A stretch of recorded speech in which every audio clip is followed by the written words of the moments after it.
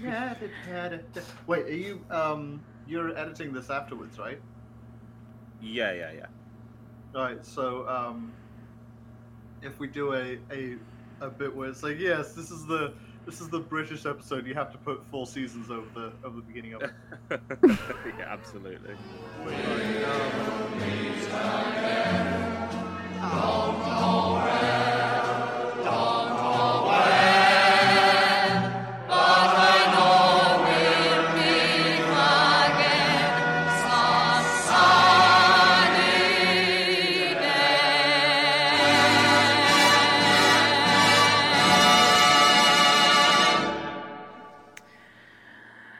Hello, everybody, and welcome to the newest episode of the Ginger Talks podcast. My name is Ginger Snaps. Joining me, as always, is the wonderful Druid Knowledge. Guess who's back? Back again. I was waiting for you to keep going, but that's cool. Oh no, I'm really bad with lyrics. I'm sorry. Which is that's funny. Not a non-starter for all the listeners. Coming from you, that kills me. I love it. And joining us this week is the wonderful Adzy W. Adzy, how you doing, bud? Who? Oh, him. Me. Right, yeah. Hi. Doing alright. Thank you for coming on to this week's podcast. I really appreciate it. Yeah, cheers very much. It's was weird to be asked to be on something about myself, so here I am. Well, so you are the guest on the third episode of the podcast, and really the basis of the podcast, which I kind of cover very loosely with anybody I ask who wants to be on. I kind of throw everybody into it blindly because that's what I do. It's just a conversation with someone from the community who has some form of talent, or they stream, or they're an artist, a musician, whatever.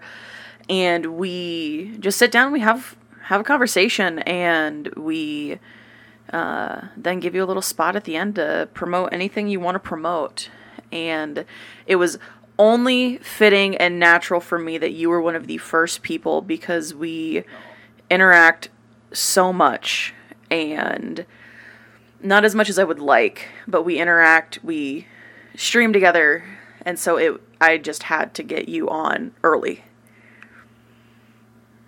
Finger guns. Finger guns. Pew, pew, pew, pew. And then... Yeah, and it occurred to me just before we recorded this that, it's episode 3. We have now got more content than the first Lord of the Rings film. Just let that sink in for a second. But which cut is the question? Well, I'm just going to say just the original cut. Okay. We're not extended yet. Maybe after this one. Yeah. Maybe Peter Jackson can do a director's commentary of the episode so far after we've recorded this one. Yeah, Andy Serkis on talking about how challenging it was to play me. I played a lot of monsters in my time, but fuck this guy.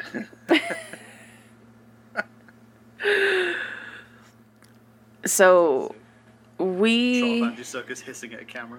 I'm just picturing you sat there with mocap dots on. Was I not supposed to? This isn't a video podcast, Adzy. This is an audio podcast. Oh, fuck. Hold on. Bought this mocap suit, even bought one for the cat. We're gonna superimpose you onto the cat's face. It's Catsy W, everybody. Oh no. Is that what I need to start calling Maddie from now on? No. Maddie is just Maddie. Aww. She is her own precious princess. She is. So I guess for people who don't know who you are, introduce yourself a little bit for us. I'm a supremely uninteresting person that happens to have done a lot of interesting things. I work primarily in IT, and that's all I'm going to talk about my job, because it's really not that interesting. But my off time, I stream, I write, I run role-playing games, and I just generally clown on other people's content. Big respect for that. I've tried to craft a whole persona on that. I'd say you both have done it successfully. I play video games made by better and smarter people than me and ruin them. It's great. And at least 12 people have decided that's worth throwing money at, so here I am. Here's to the 12. I hope you're all here with us today. The Dirty Dozen. Yeah. When did you start streaming then? What got you into playing video games online and commenting on it and doing that whole thing? What started you? What started you in that direction? At the beginning of this year, I was just like, I'm gonna do something this year. Like in January, I was just like, this year I will do something. I will do something that I haven't done before, that's interesting, that I think I can keep up with. And I was like, okay, my first stream is going to be this day, and I'm going to do, it was at that point like Monday, Wednesday, and Friday, just 3 days a week while I was working at my previous job, and I loved it. It was great. It was very, I don't know, like it's never felt like work. It's kind of just felt like this is some stuff I can share with the people I enjoy being around, and some occasionally strangers come in and I make new friends. Excellent. It's amazing to hear how many people, have started streaming within the last year. It's been quite the season for Twitch. Yeah. I have a feeling there's been a fairly large social pressure to express oneself inside their own home. So, yeah, of course, the disease that shall not be named. Mm. Yeah, that's cool. So, and then from there, you guys have ended up convening. Mm-hmm. How did that come about? So, by the way, for the, I think I said it before the podcast, but like for those who are wondering what the Foley that I'm doing in the background is, I have a plate of cookies and some milk, which I'm eating while we're talking. So wholesome, I love it. It's not really cookies; it's chocolate graham crackers that we had left over from something. So. He's wholesome until you hang out with him on a Friday night. Crimes. Crimes. So yeah, we met through a mutual friend. I'll use his handle because I don't know if he wants his like real name out there. Yeah. Nosmo. Oh, Nos. Yeah. Nosmo was a member of my community. We haven't seen around in a hot minute. I hope he's doing well, but he's doing all right. Yeah. Good. There's a self-promotion channel in my Discord server, and he posted a post that just said, hey, my friend is trying to get to affiliate, he needs followers, and he needs viewers. And myself and one of the guys on my moderation team were just like, you heard the man, let's go! And we just rallied the troops, and I think we flooded his stream one night, and I was streaming that night, and so I raided him. And we just hung out, and we hung around, and I liked the cut of his jib, and then, you know, it's just become a friendship. Yeah. Yeah, we sort of hung out. It was really quite something. Like, I remember kind of being floored by, I think I was playing like Lost Ember at the time. I think so.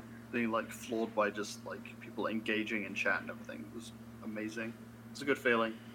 But yeah, Noah is my best friend in the world, that I'm not married to. He's been friends with me since we were at sixth form college together, which is like optional schooling at like 17, 18. I think it's like junior and senior year for you guys. Mm-hmm. And then we just like kept up with each other while I was at uni, and then after uni I lived with him for a couple of years while I was getting my stuff together to come here. And yeah, we just have like an extremely natural chemistry. He's like my younger brother. He's a genuinely good dude. So you mentioned that you came here, so you are currently in the States. Yes. So Traitor. You know what? Every 4th of July I get the same treatment. Over here, I come outside and some Minuteman has left a bucket of salt water and some Tetley on my doorstep.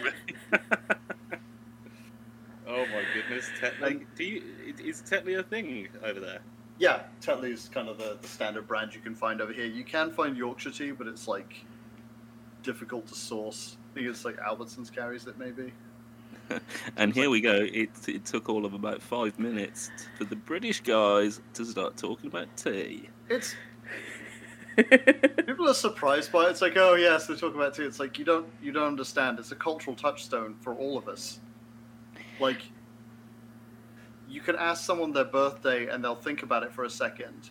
You can ask somebody like what their mom's name is and they'll think about it for a second. Hey, Druid, how do you take your tea?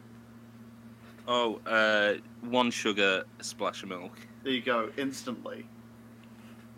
Yeah, exactly. It's like, oh yeah, white 2 sugars. In the primary school I used to work at, or sorry, the junior high school that I used to work at, there was a young child by the name of Hasib, and he used to call tea bags black dips. Because it's black on the inside and you dip it in water. Oh no.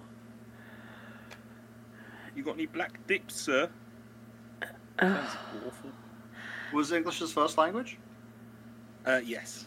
Okay. But, you know, a lot of he was trying to get the... In that case, he was trying to get it going. He's a bloody genius, as far as I'm concerned. Trying to be a trendsetter?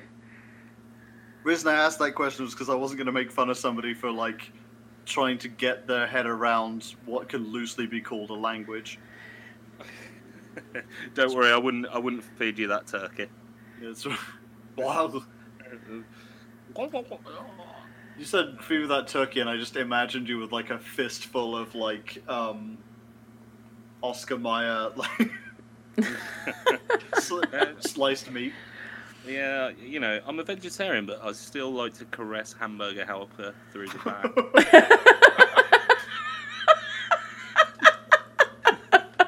That's just how we roll. That's how we roll in Birmingham, UK. All right. I knew that I was going to be the outlier in this podcast today. You two hailing from where you hail from, and then there's just me, you know. Hi, I'm just a dirty, rotten American. It's fine. Well, it's about time your supremacy ended. I mean, we won't go there. But, no, and I'm excited because you guys are going to talk about things that I won't understand, and I'll just be sitting here Googling while we talk. Let's keep a count of how many times that happens at the end of the podcast, because I genuinely don't think it's going to be that many. Well, there's already been one. Cool. Well, I was just excited because we've done a grand total of 1 interview, and and 1 episode where we just spoke, and I constantly find myself trying to explain, like what school years are, and I say like store instead of shop, and just to hear you say the word sixth form college made my heart dance a little bit. Yeah, so our system is 5 to 11 is primary school, then 12 to 16 is secondary school, 17, 18 is sixth form college, and then after that is uni if you go to uni. Yeah, and before 5 years old, it's I'm a cop, you idiot. Pre-K. What? Oh, What? Kindergarten cop? Oh, listen. or rather, nursery is what we call it in the UK. Nursery and reception. Yeah. I was probably in kindergarten the last time I saw Kindergarten Cop, okay? Leave me alone. Oh, sorry, were you in the class? No, thank God. Thank God. It's such a good film, you should watch it right after this. So many things to do, so little time. That's the softest no I've ever received. A lot of people hear that, so don't think it's personal. You can ask Adzy when we prepare for a Friday night, because we participate in Friday night crimes. How often has it been that I've been like, no, I'm running late? Fairly often. It was Druid's fault this time. You showed up late and drunk to the podcast. Way to name and shame me. By the way, on air. We already talked about this. I thought I signed an NDA. What are you doing? No NDAs, no contracts, buddy. Oh, for God's sake, here we go. Oh, let's all clamber on the Druid. Druid's drinking a fine glass of Casillero del Diablo Cabernet Sauvignon. Oh, he's obviously drunk. Well, I've got one word for you. No, I'm just... No, I have shown up, I don't know late. I've shown up late, I don't know how many times, to mine and Adzy's, like, planned things, and I'm just like, shit. And then he's just like, no, it's cool, everything is fine, I made it work, and I'm like, I'm terrible. If I was actually bothered by it, I would be like, Drew, listen, we need to talk after the podcast. We need to have a discussion about, like, showing up on time and making people wait. But I haven't done that. Oh, that's very good of you. Thank you for that. You're welcome. It might surprise you guys and the listeners at home that I am not a very punctual person, generally speaking. What? No. Yeah. I am the dude out of the Big Lebowski. Essentially, that's who I am. I've made peace with that. Moving forward, I'll try and be better, because we've got guests, we've got responsibilities now. I'm sorry, Adzy. No, you're right. Like I said, if I was actually bothered about it, I wouldn't talk about it on the podcast. Yeah, yeah, that's almost the threat. I'm not gonna come into your house and just be like, "Where the fuck are you?"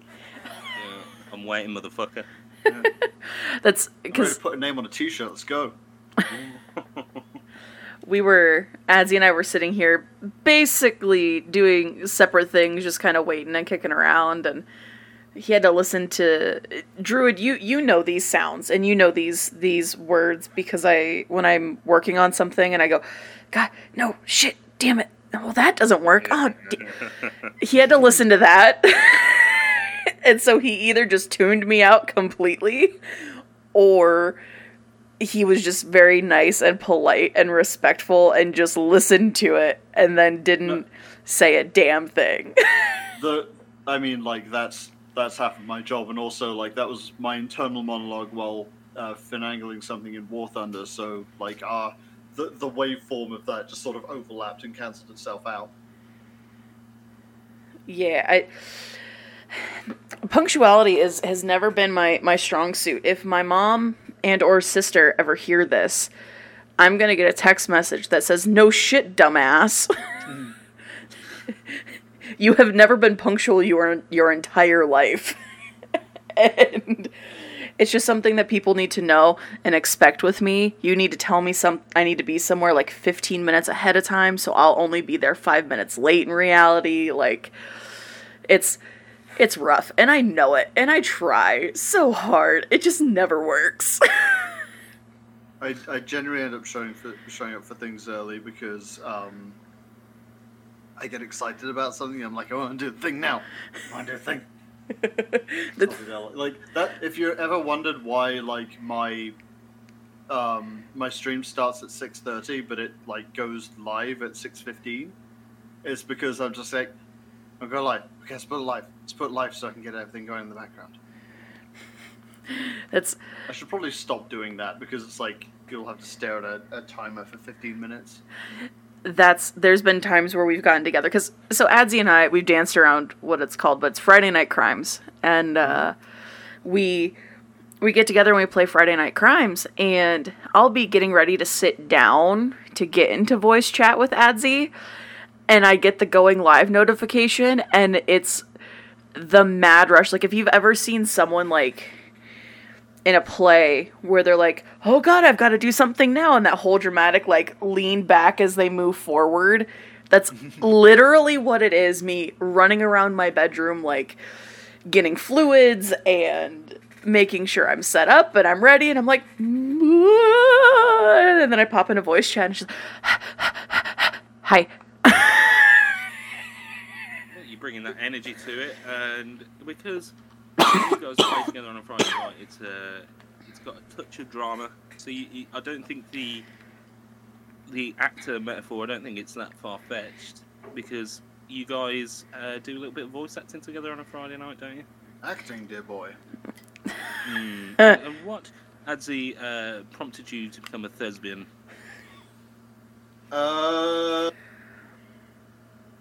Fuck this question. Okay, back to the card. Adzy, what's your favourite colour? That's a harder question. I don't know the answer to that question. It's legit given me a slight existential crisis. Remember when you used to have favourite colours? Fuck. I still have favourite colors. What are you talking about? And we're getting back to the existential crises. This might be a new theme. What my favourite movie is, and I'm just like, Demolition Man. Oh my god, I watched that the other day. It's fucking good. So good. I'm not sure if it really is my favourite movie, but it's the one movie that appears in the front of my brain. It's just, it's great to see Sly Stallone doing something a little bit different, and the touch of humour in it is just perfect, I think. It's absolutely stupid movie, and I love it so much. Yeah. I actually have 3 seashells in my bathroom by the toilet. Yes. That's one for the eagle-eyed listener, and I love it. Mm-hmm.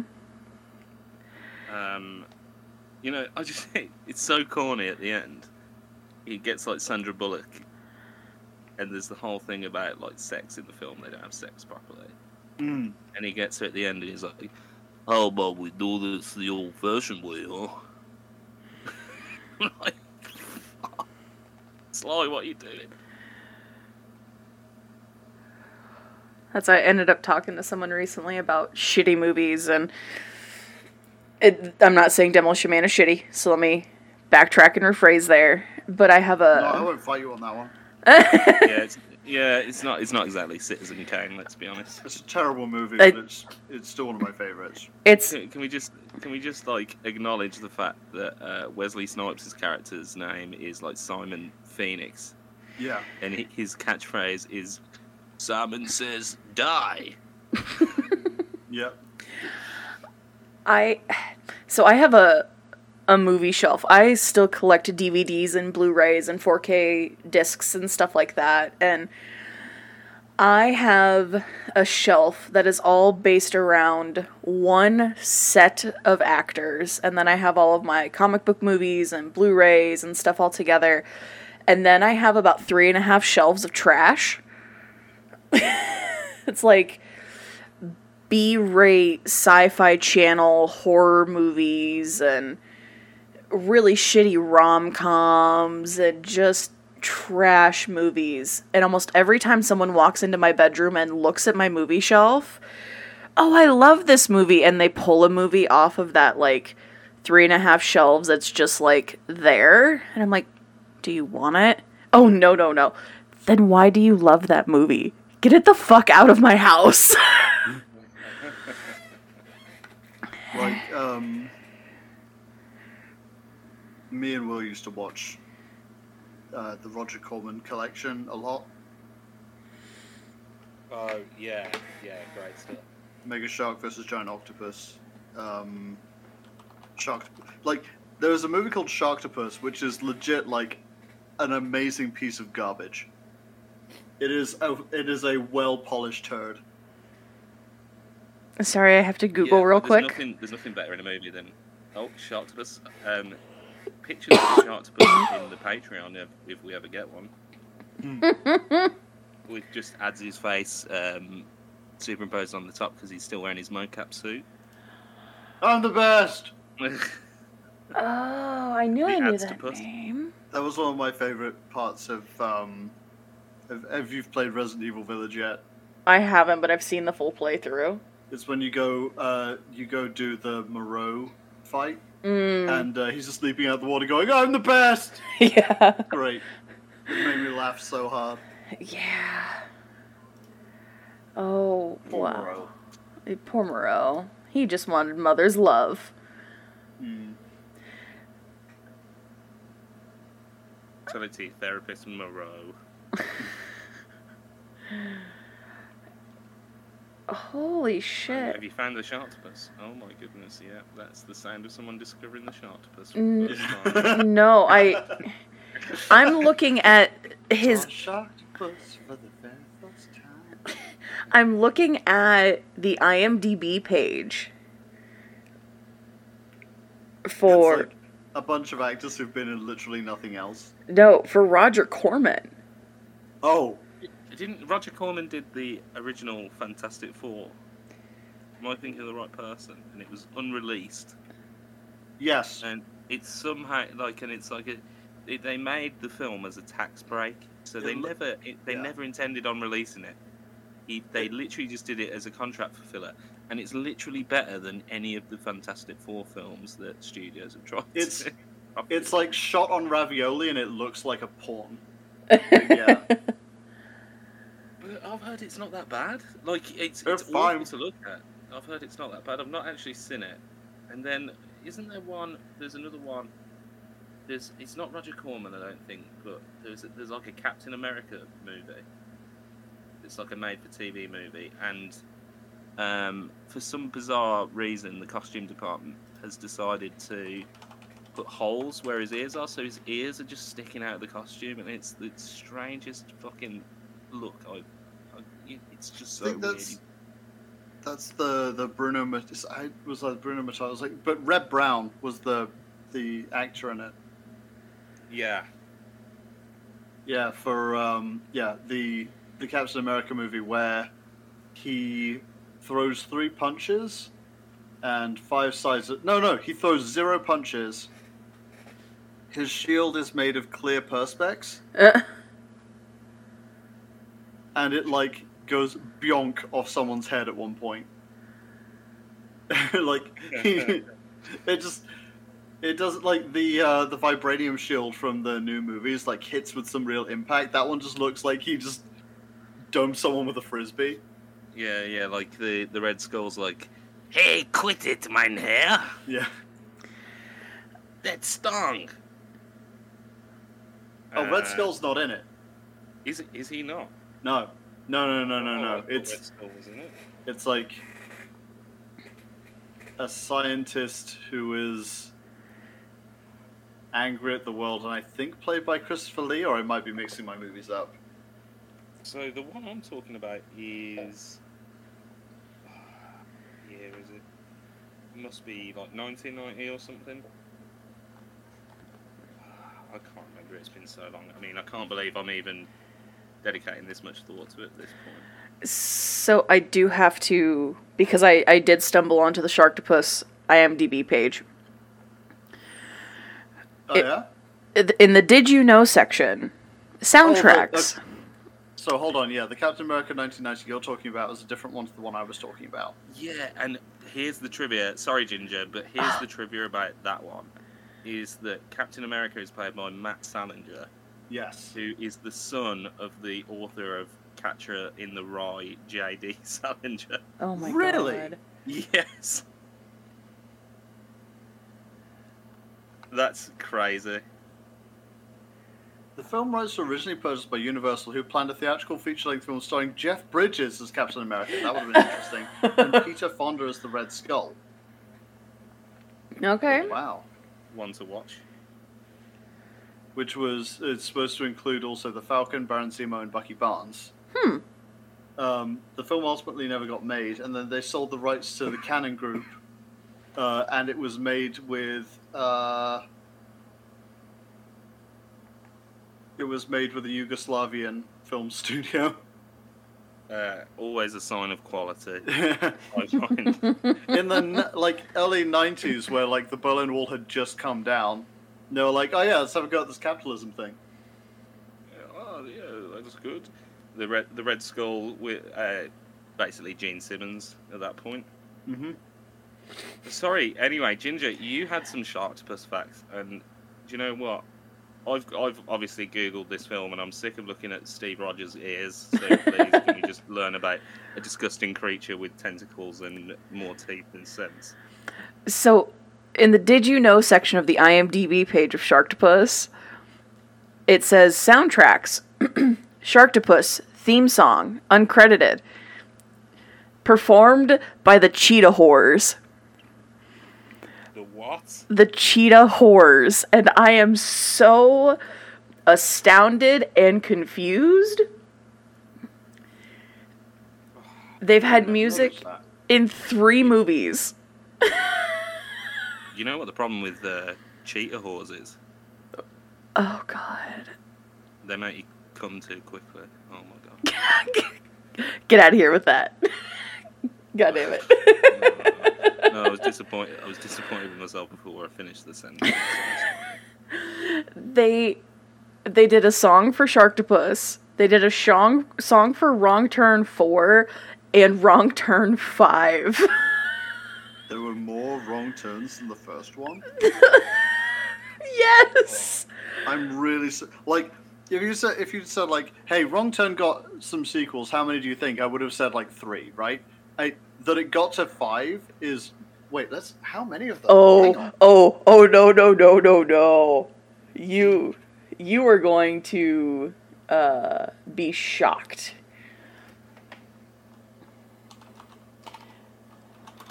Holy crap. Wrong Turn 2, Dead End, Wrong Turn 3, Left 4 Dead, Wrong Turn 4, Bloody Beginnings, Wrong Turn 5, Bloodlines, Wrong Turn 6, Last Resort, and then there's a reboot coming out in 2021, Wrong Turn. Yep. I can't believe there's all these Wrong Turn films. Wrong Turn 4 has the Cheetah Whores delivering the theme song.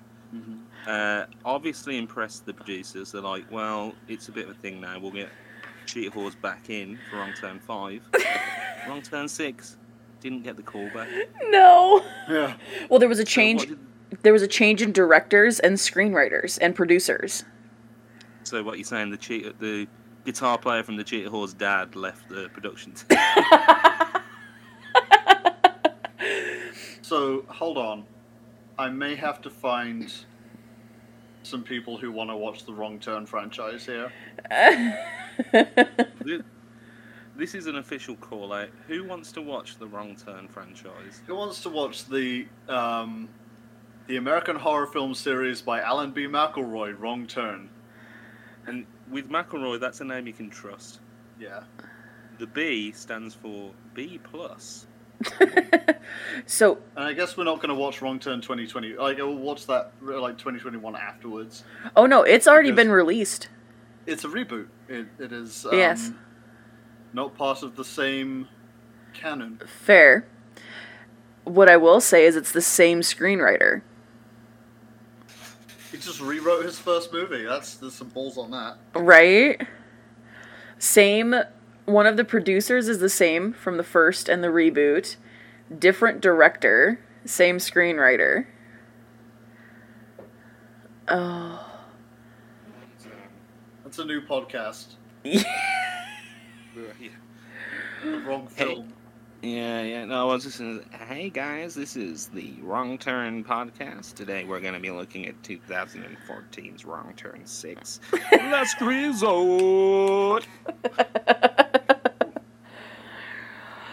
Wrong Turn 6? This is ridiculous. And see, fucking 6. and I have, like... Apparently it's the bad one. Oh, that's the bad one. Yeah. I probably have a Wrong Turn DVD sitting on that shelf in those 3.5 shelves of movies I never even think about. My favorite stat, though, according to Wikipedia, all 7 of these films, the runtime is 545 minutes, and total box office gross for 3 of the films was $50 million. Dang. Like, I'll take a hundredth of that. I'll take $500,000. Somebody want to give me $500,000? Like, Jesus. I'm looking at the Rotten Tomatoes scores of each of the films. Yeah. So Wrong Turn 1 got a shoddy 40%. Then somehow Wrong Turn 2 Dead End gets 70. Yeah, Wrong Turn 2 seems to be, like, regarded as the peak of the series. And considering there's 6 movies to go through, that's... Wrong Turn 5 and 6 have not got Rotten Tomatoes scores. And neither does Wrong Turn 5. So they just gave up. But then the reboot is back up to a 64, so it's looking like the series has never been healthier. Yeah. I mean, and there's some names that are recognizable in the cast and crew, but... I pull up... This has officially become the more niche than I could have ever imagined. We just, like, went off into a like, bile duct there, didn't we? We did. I feel like I've taken the wrong turn. Yeah. The film's about me. We've all taken a wrong turn together, and this is the beauty of long-form conversation and podcasting, is that we took the audience with us. Mm-hmm. I implore everyone to watch Wrong. I've never seen it. I feel like I did a long time ago, but... Since we're here and this is being recorded, do you guys want to go on a fucking journey with me real quick? Always. Absolutely. Alright, so there's the things I've gotten into recently, because I'm working on a thing that I hope to publish. It's a very short form and minimalist role playing game, and it's based around this genre of fiction that I've become very in love with recently, called the New Weird. Sign me up. So I'm now not going to talk about that project at all, because I'm not talking about it at all until it's done, other than, like, the basic pitch of it. But let me talk about New Weird. And we're going to go... This podcast is going to become New Weird podcast for an episode, because I'm going to take us off into the weeds, if you're all ready for that. Sign me up. You know I'm good for it.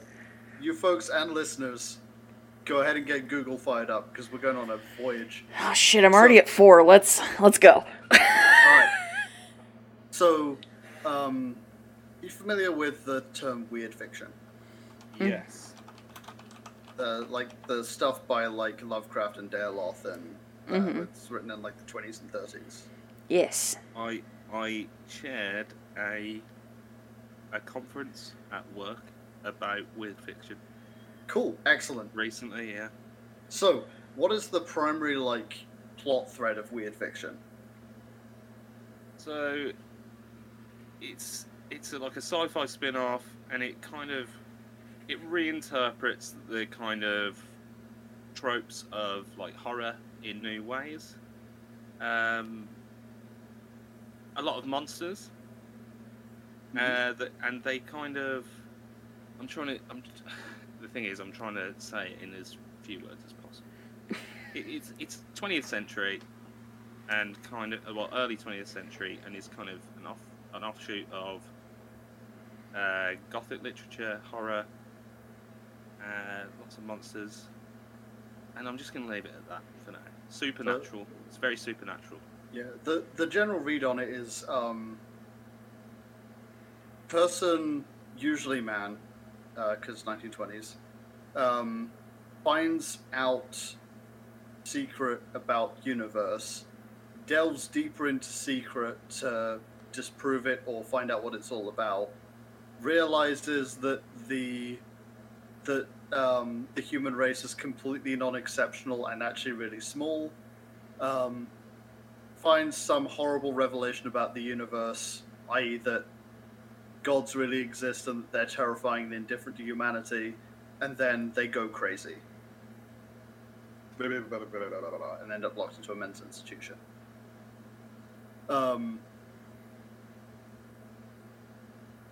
And there's all sorts of like reads you can take on, like whether it's a reaction to the idea of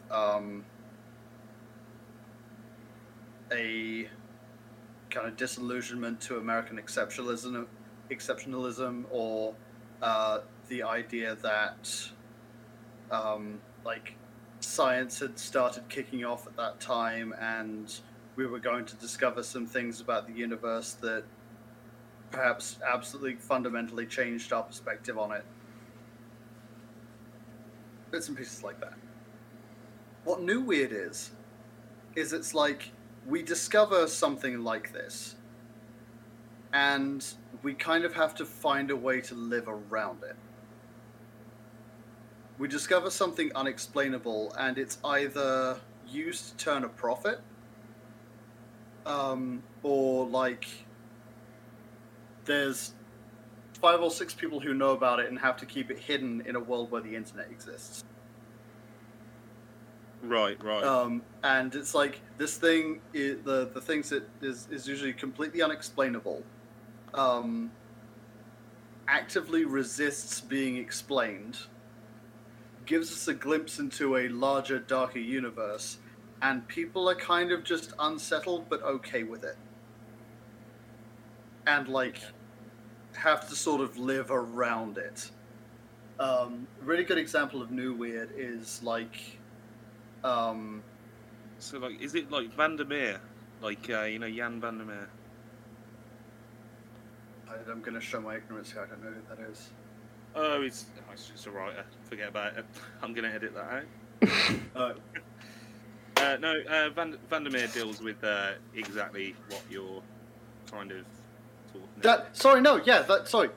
He's the guy who coined the term weird fiction. I'm an idiot. Yeah. So well, the new weird. The term New Weird, yeah. Jan Vandermeer is the guy who coined that phrase, and his book New Weird is kind of the center point of it. But like the fun stuff that I've been looking into is stuff like the SCP Foundation. Mm-hmm. Okay. You guys have heard about the SCP Foundation? I've heard of the SCP Foundation. I've not delved into it because I know a little bit about certain things that involve SCP, but I don't know a lot about. I don't know a lot about it, and I'm scared to dive too deep into it and get stuck. I'm going to be your guide here for the. So it's like the secret society that basically hides like kind of strange goings on and supernatural things from the public. Is that right? Kind of. The SCP Foundation stands for Secure, Contain, Protect. They are they're about finding anomalies, and anomalies can be anything from like it's a spoon that is always empty when you bring it to your mouth, to one day the sun will turn all human beings into liquid, and they'll melt together and be a horrible, terrifying superorganism. So basically, they're in charge of my wage slips. More or less. The famous one and the original one, and I'm linking all of this in guest questions. Okay. Because I didn't have a better place to put it. Is SCP-173. Oh. And all of it is kind of formatted this way, where it's like talks about the item, the object class, which I won't go into because that's a whole rabbit hole of its own. Special containment procedures. Like, here is how we store it, description, what it is and what it does. Oh. Oh, I'm just reading it and ugh. Yeah. Jesus Christ. I entered The a tunnel door. The picture's fantastic.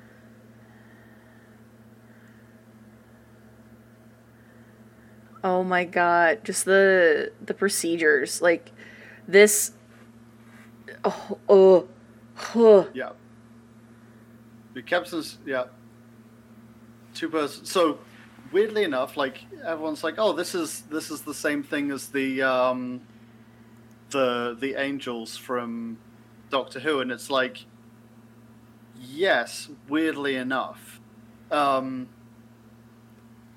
So the script for the Doctor Who episode was written before this was created. Uh-huh. But the actual episode didn't air until after it was created. Oh. So they were created completely independently by two different people.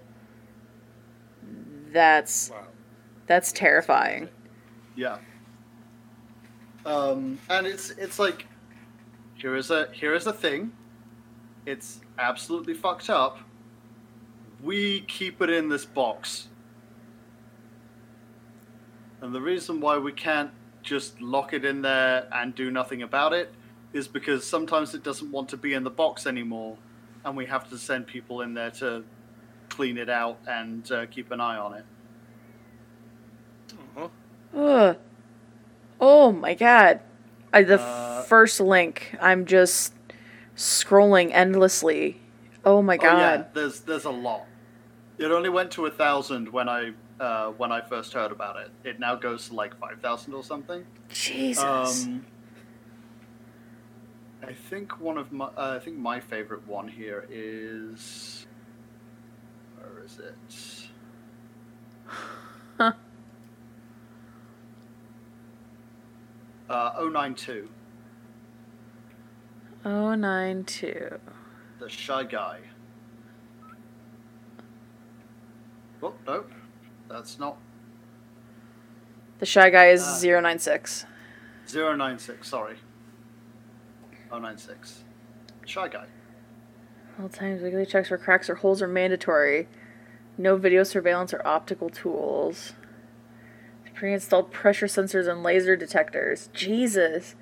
So, humanoid creature measuring approximately 2.38 meters in height. Subject shows very little muscle mass, suggesting malnutrition. Arms are grossly out of proportion with the rest of its body. Approximate length of 1.5 meters each. Its jaw can open up to 4 times the norm of an average human. Other facial features remain similar to average human with the exception of the eyes, which are also devoid of pigmentation. It's normally extremely docile, with pressure sensors inside its cell, and it spends most of the day pacing by the eastern wall.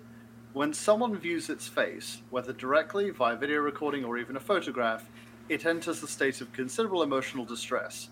It covers its face with its hands and begins screaming. Approximately 1 to 2 minutes after the first viewing, it runs to the person who viewed its face. Documented speeds have varied from 35 kilometers an hour to redacted, and it seems to depend on the distance.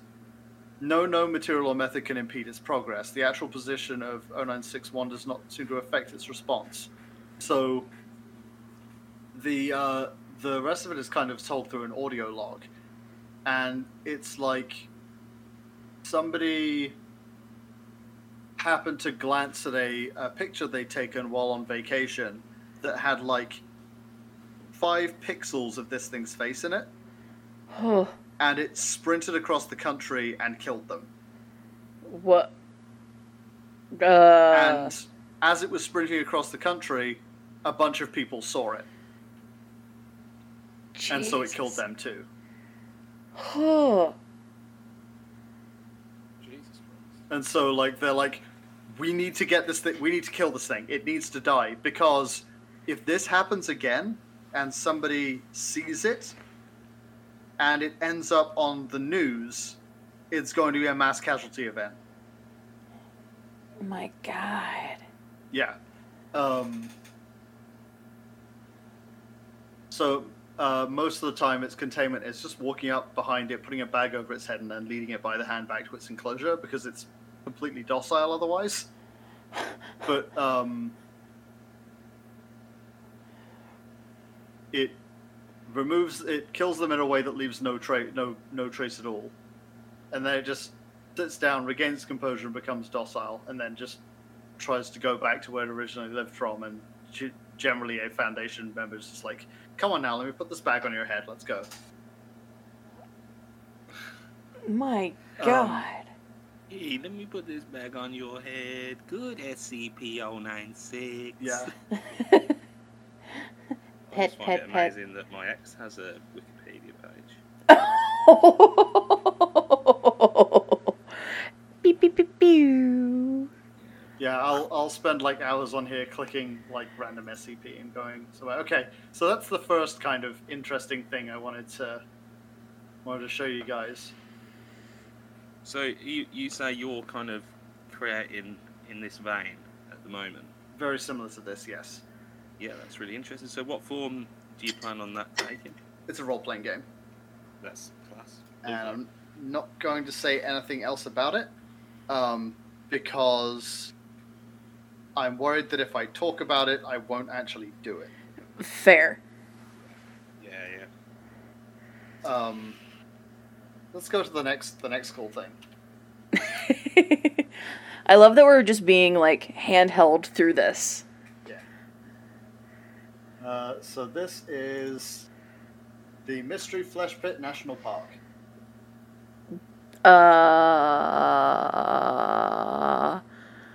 You have my attention. Once upon a time in West Texas, a bunch of people found what they described as a cave made of meat. Oh. And after going deeper through it, they're like, oh, this thing is absolutely massive. This thing is unbelievably huge, in fact. And they were like, well, there's a lot of really interesting and useful things that we can make from it, because it's like some of its parts are useful in, I don't know, like manufacturing, medicine, things like that. Like it's kind of lymphatic fluid, which is referred to as like ballast, is like has regenerative effects on human tissue and things like that, and was like actually able to like cure Alzheimer's and things. So they like mined it and also opened it as a national park. And then in 2007, a thing happened. I can hear the air quotes. And they had to shut it down as a national park, and it's now the Permian Basin Recovery and Superorganism Containment Zone. I've scrolled down pretty far, and I've seen some interesting... I saw something about that, but I've seen some interesting looking things. Yeah. I usually wait for at least the third podcast to allow people to look into my meat cave. But like it's basically like this Tumblr page that I've linked is basically like a collection of artifacts from the place, like documents and things. Where like it yeah, this is really interesting. Yeah. it is really cool. One of my favorite things in here is... Where is it? I scrolled towards the bottom. Winter activities in Mystery Flesh Pit National Park. Mm. And it's just a flyer. And it's blue, and there's just a hole drawn and some snowflakes, and it's just very, like, 60s. Yeah, there's like a whole map of the map's trails for the Mystery Flesh Pit. That's... It's I see it. super interesting. This is And then wild. there's an entire incident report about exactly what happened in 2007. Mm-hmm. And yeah, turns out this thing is A, much larger than anyone thought, and B, there's like a whole industry now devoted to just pumping this thing full of Ambien so it doesn't wake up. I mean... Like, one of the other, like, minor artifacts is a report on the... Like, it's just the front page of this. Report on the ineffective potential of nuclear deterrence as a defense against the Permian Basin superorganism. Which is like... So, it's a cover of DOE reports about an intensive investigation into the feasibility of using nuclear weapons to kill it. And the conclusion being, no, we can't. That won't work. Yeah, it'd just be nicely charred. Yeah, so if it wakes up, the world's kind of doomed. Basically, they found Cthulhu in West Texas, opened up a national park in it, and then closed it when it coughed and killed a few thousand people. Oh my god. Yeah, so it's interesting that you say that, because it really is a, this is the next logical step for weird fiction. Yeah. So I think it's really cool. I need to look into this. I love this. And this is so cool.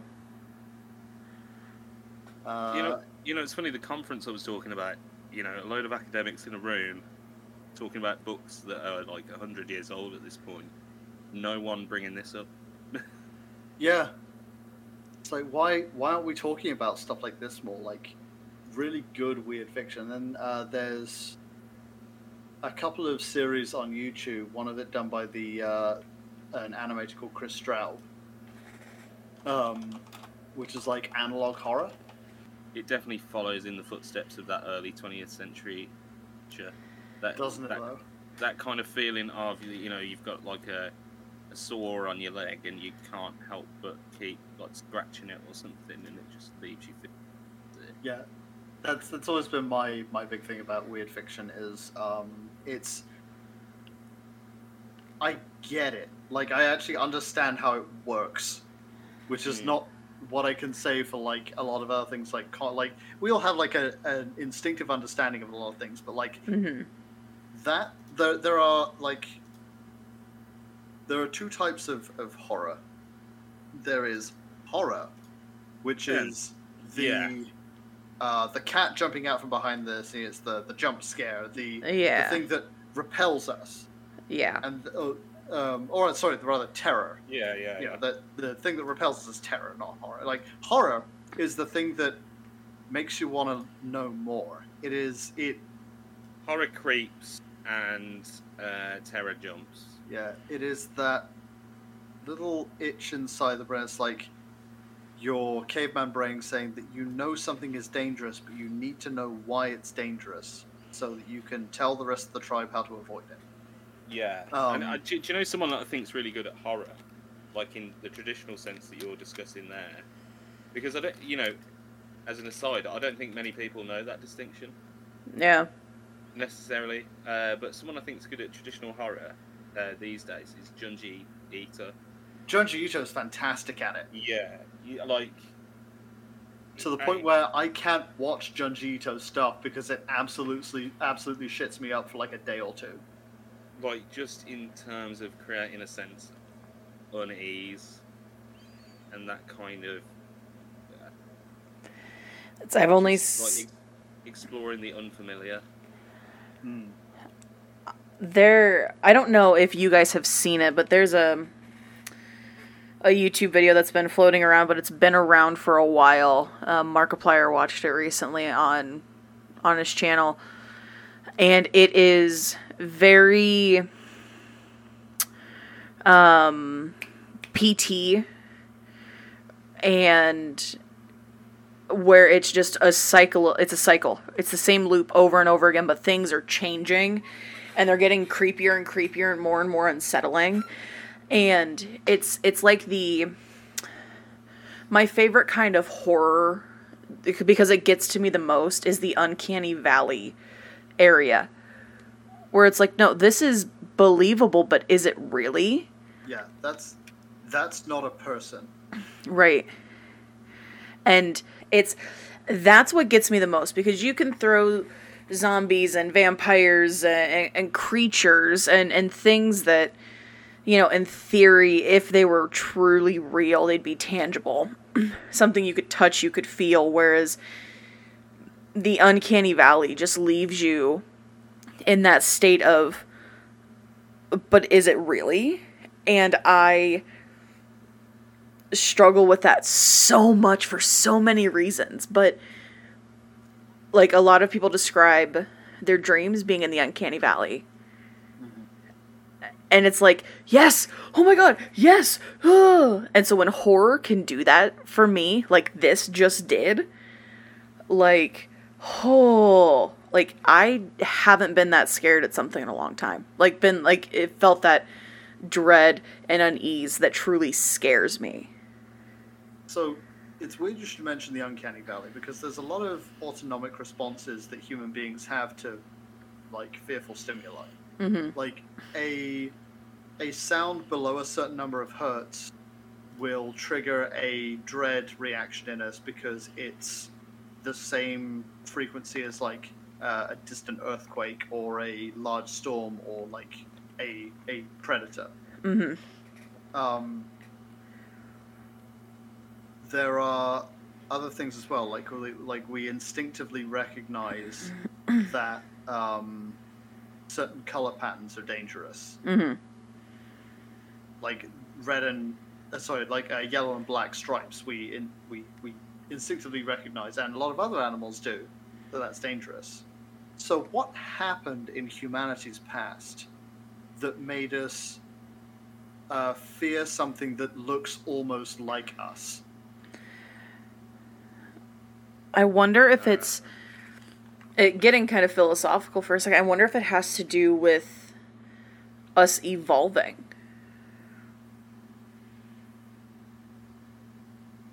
Because it's used as kind of an explanation as to why vampires could be real. Mm. Because, like, well, they look human, but they're extremely dangerous, and there's, like, little cues that they're not quite human enough.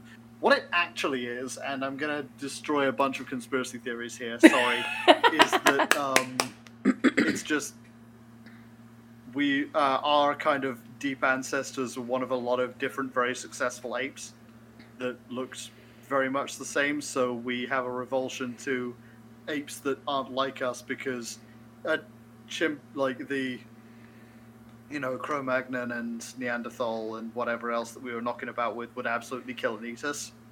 But they look very much like us as primates, so. Yeah, so it's really not...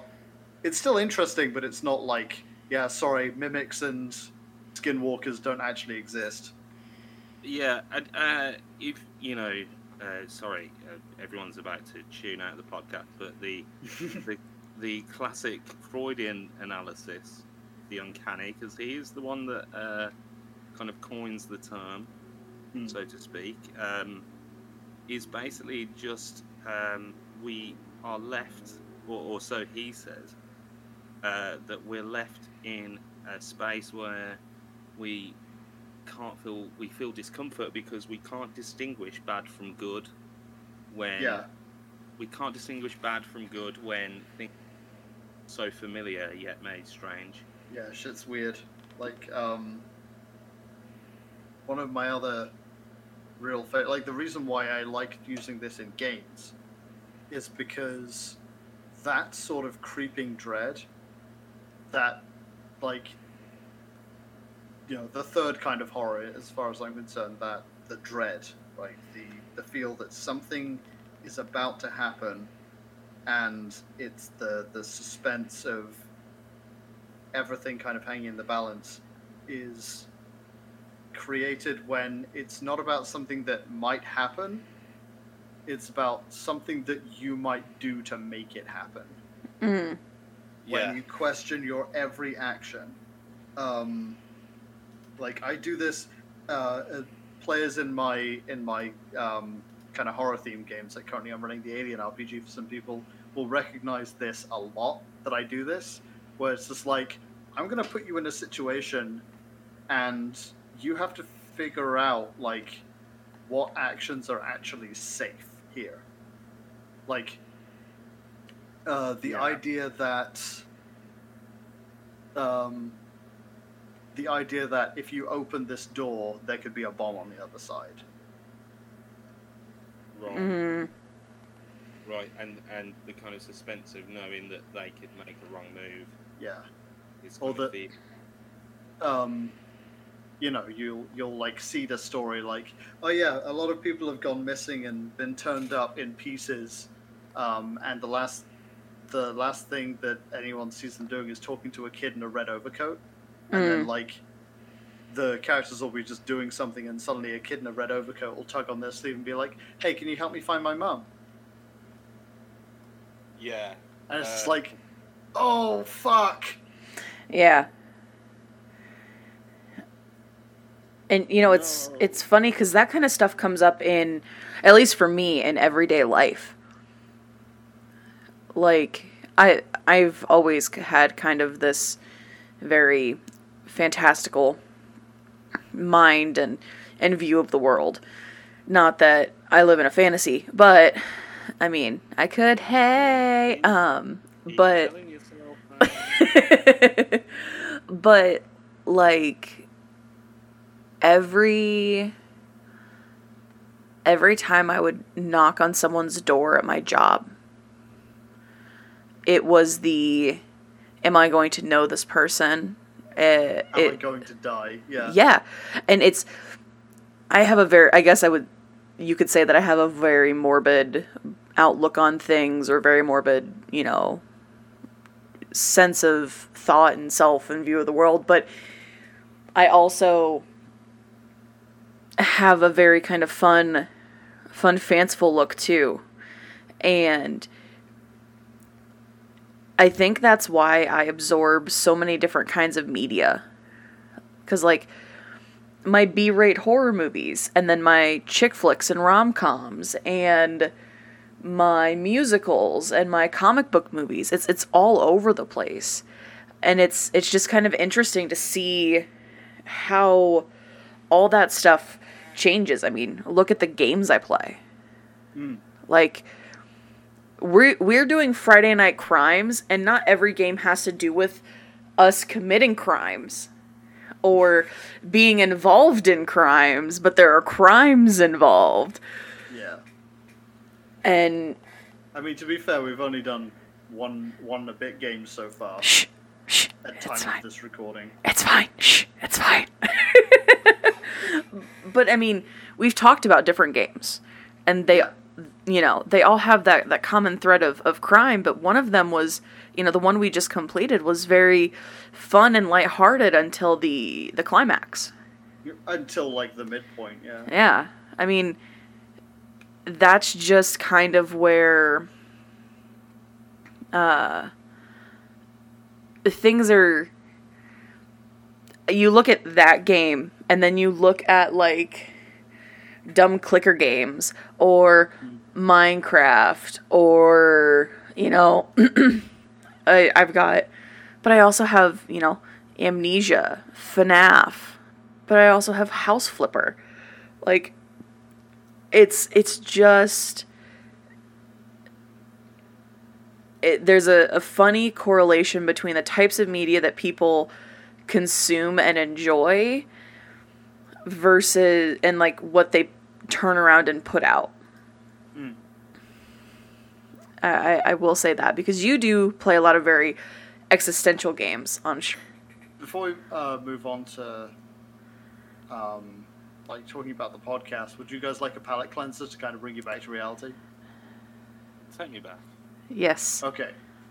So let's all make fun of this awful thing that me and Druid definitely shared in our childhood. Oh my goodness. Hey. Oh. So Druid.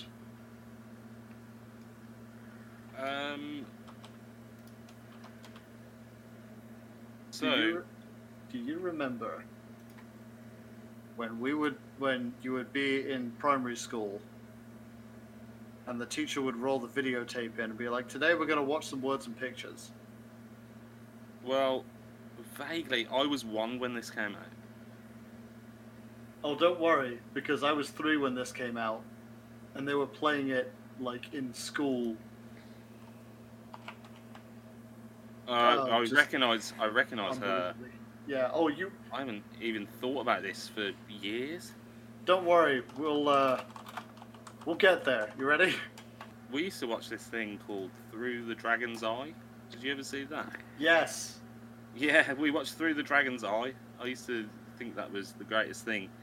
Actually, where I learned what the meaning of the word quagmire is, there's a fact for you. Which, by the way, if you look at pictures of Through the Dragon's Eye, fucking terrifying. And I promise you that this is not me being cute with some additional horror. This is creepy shit. This is just silly.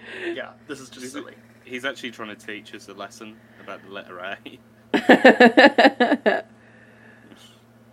And fish fingers, but we'll get to that. Oh my goodness. Do they have fish fingers in the States? They call them fish sticks. Yeah. It's weird. Losers. They're not the same. Listen, alright, we all can't be perfect, okay? Alright, you ready when you guys are? Yeah. Count us in. Cool. Alright, so it'll be 3, 2, 1, go. You guys go when I say go, okay? Okay. 3, 2, 1, go. And pictures.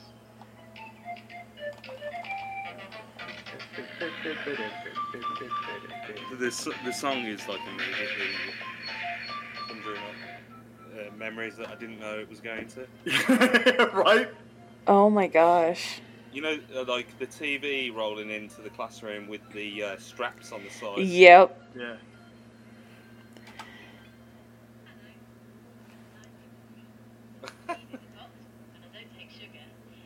Hello. And the milk's in the fridge. Right there. Oh, wow. Look at that. Look what British kids learn about.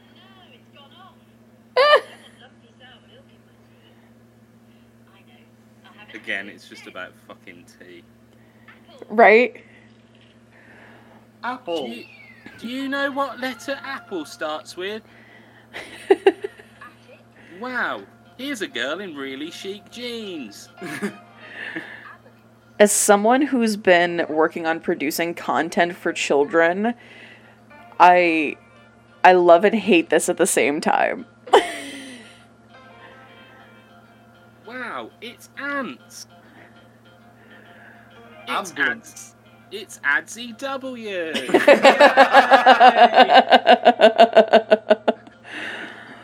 Album. Crobat. A shitty toy. Nightmare fuel. Anchor. Anchor. Animals. Actually took me a minute to think about that one. They look like horses, cows. Avida. Apples again. Yay! It's the Great. letter A. Grapes. Great. When food's stored properly, it can be kept for a long time. Onions can be pickled. Oh my god, why is this so educational? How many young children need to learn how to pickle onions? Mate. Bigger! Oh, fucking bigger peas. Yeah, bachelor's peas. Food fresh is to freeze it. Fish fingers in here. We froze it. Oh yeah, it's like it's like a child with ADD explaining the world to you. By the Oh way, my this god. series. Oh look, there's We've gone from we've got Phil Collins on a trawler.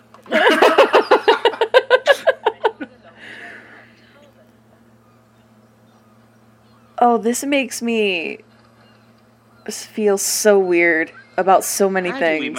How do we make sure the fish fingers have fresh fish in them? here Spoiler alert: we don't. Here we are in Croyd in the middle of summer. To make fish fingers. There's the one from the Mighty Boosh that isn't Noel Fielding. Nobody knows his name. Howard T.J. Moon cutting the fish up. Yeah. I'm actually into jazz. I'm gutting a fish now, but I'm actually into jazz on the weekends. Oh, I love the little subtle, like, twist of his hand to try to hide the hand tattoo. Yeah. I couldn't get a real job. Not in 1993 with this hand tattoo. Right. These days, I'm a SoundCloud rapper. I love the fish brick. Oh. Look at that. How do we make sure the fish is fresh? We freeze it. We reconstitute it and put it into this fucking oblong. I wear makeup for my job. I've got slap on, I've got earplugs, and I'm ready to go. I love that this entire video is about the letter A. Yeah. It's... Oh, I love it, I do. And then I go home and I have a brew and I talk to my husband. Look at that. Then we're... Oh, God. What's this like? The music. The music. Oh my god. The bass players have an absolute whale of a time on this. Oh, yeah. Boom, boom. Let's throw a little something on this. Let's get those fish fingers really moving. Into the and they're off. It's fish finger on the left, followed by fish finger on the right, and fish finger. And Janice has got the gloves on, and they're packing them out into straight lines. And fish finger with a photo finish with fish finger.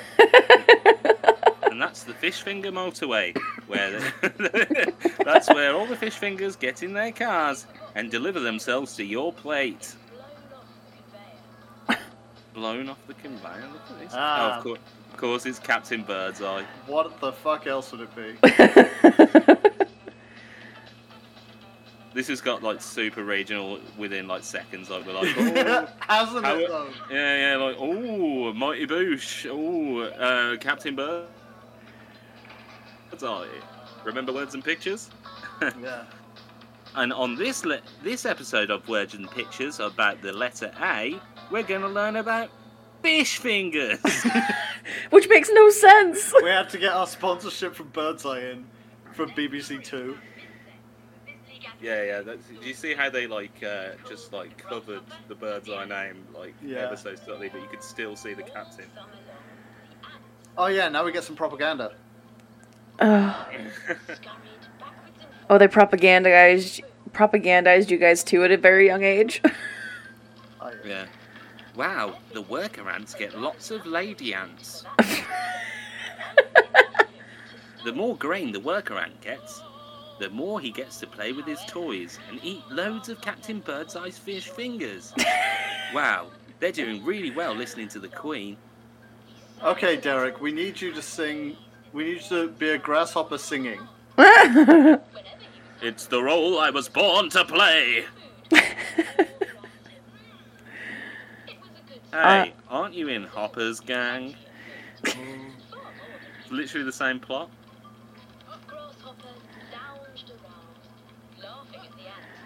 Oh my god. This is him laughing. Ho ho ho ho. Working so hard. You make me tired just watching you. Why don't you have a holiday and enjoy the beautiful summer? One of the ants stopped for a moment. If we spend all the summer singing like you, we'll be singing for our supper in the winter. We'll be singing for our supper in the winter. You know, you wonder why we people view us the way that they do, Adzy. Yep. I'm starting to think this isn't a true story. Dun-dum. Day long. Yeah. You work all day long, then the grasshoppers won't eat your grain. Oh my god. Always work. Work, consume, die. That is your role as a Yeah. British worker. Oh, fuck. And if you could fuck in the middle and make some new workers, that'd be great. Yeah. Have some oversized sexual let's have some overwrought sexual imagery with your breakfast cereal.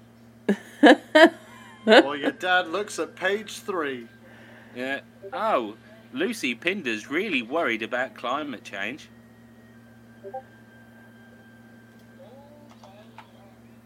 Are you a pedo? Are you a pedo? Page 3, have a look at her tits. Are you a pedo? Are you a pedo? Oh God, this is so British. Oh my We're like god. the only British people that have anything to do with this podcast. I reckon that's it. That's alright. This is gonna be the token episode for. Yeah. This is like a bit. This is Grandma's hard-boiled sweet for all those soft yanks out there. Whoa. I feel attacked. Christ. No, I don't mean it. I know. I'm sorry. I'm fucking with you. I'm just an ant trying to get grain into the hidey hole so the grasshopper doesn't fucking cut my dick off. See, the grasshopper is the immigrant children. Oof. Yeah. It actually is. Remember, children, if you don't work, you're a menace to society. And that's when the ants decided to close the borders. Remember, if like immigrants or the homeless, you can neither produce nor consume, you're pointless to our society. You're basically homeless. I don't have a store. I'm collecting disability off the DWP. This Why- story's awful. This Christ. the ant laughter.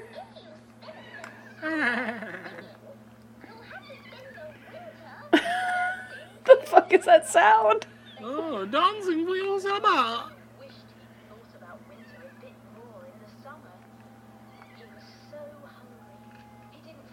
Jesus. Oh my god. The animation department really have a lot to answer for there. Right?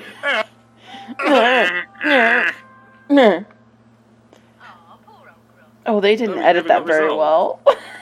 Stick to the script, Ellen! Here's some Have a more look at ants. some more. Yes. And this is done by a completely different artist. But it's all out of Talkback's Tame Studio. We sacked the last one after that grasshopper animation. Looks like he's not going to have any grain this winter. I'm Flick, the inventor ant. Man, Flick's getting ready to put Homie on a milk carton.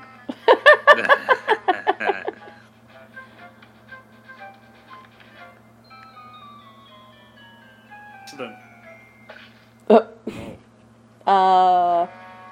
Physics. I guess this is the wrong episode of Words and Pictures to talk about physics. My apologies. Yeah, you should see. They get into relativity later on in the series.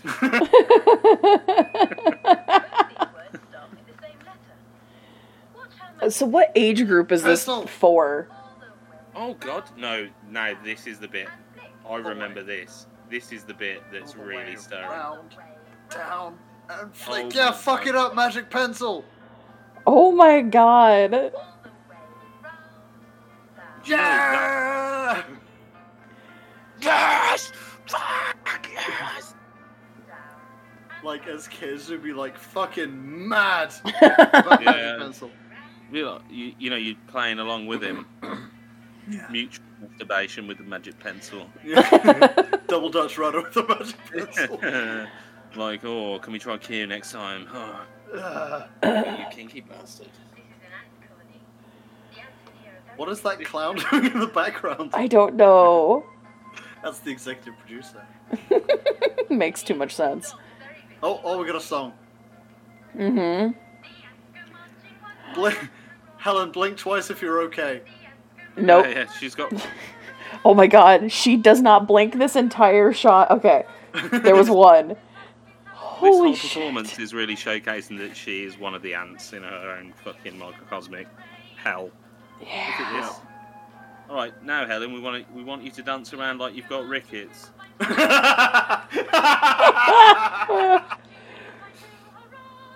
Oh my god.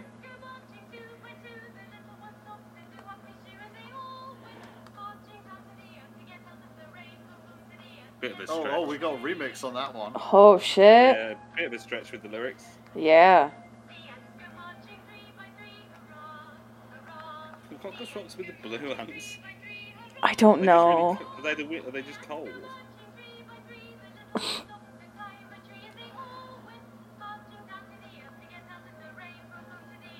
What's the with boom boom? Boom I boom. don't know. Bye. Basil- Bye. Bye, bitch. Oh, Sophie. Her name is Sophie, not Helen. Oh, well, Oh. I assumed it was Helen. Sorry, you can't be called Sophie anymore, Helen. Yeah. Film camera. Tommy Simpson. Assistant floor manager. Does he really need an assistant floor manager? Man, Jeffrey Thonga. Precious Boyd. John Billingham, Like- film editor. I Doing like the how Lord's work. we're just like reading the credits like it's like a football team coming out onto the stadium. Series producer Claire Elstow. Claire Elstow put her name on this. Oh Musical my god. guest some broad named Helen. Or is it really? I don't. Well, there you go. We got the words and pictures out. I really felt something when I saw the magic pencil. That really that was so vivid. I could just see that in my classroom.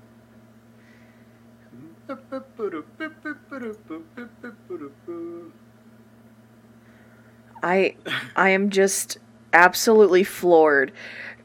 You guys know of, like the things that I was exposed to as a child, like Bill Nye the Science Guy and stuff like that. Right? You guys know. Yeah. Okay. Yeah. I never remember anything like that in school. Like, You're missing out. I'm gonna have an existential crisis. And we're back. The description. There are ants in the attic. Yeah, in fact,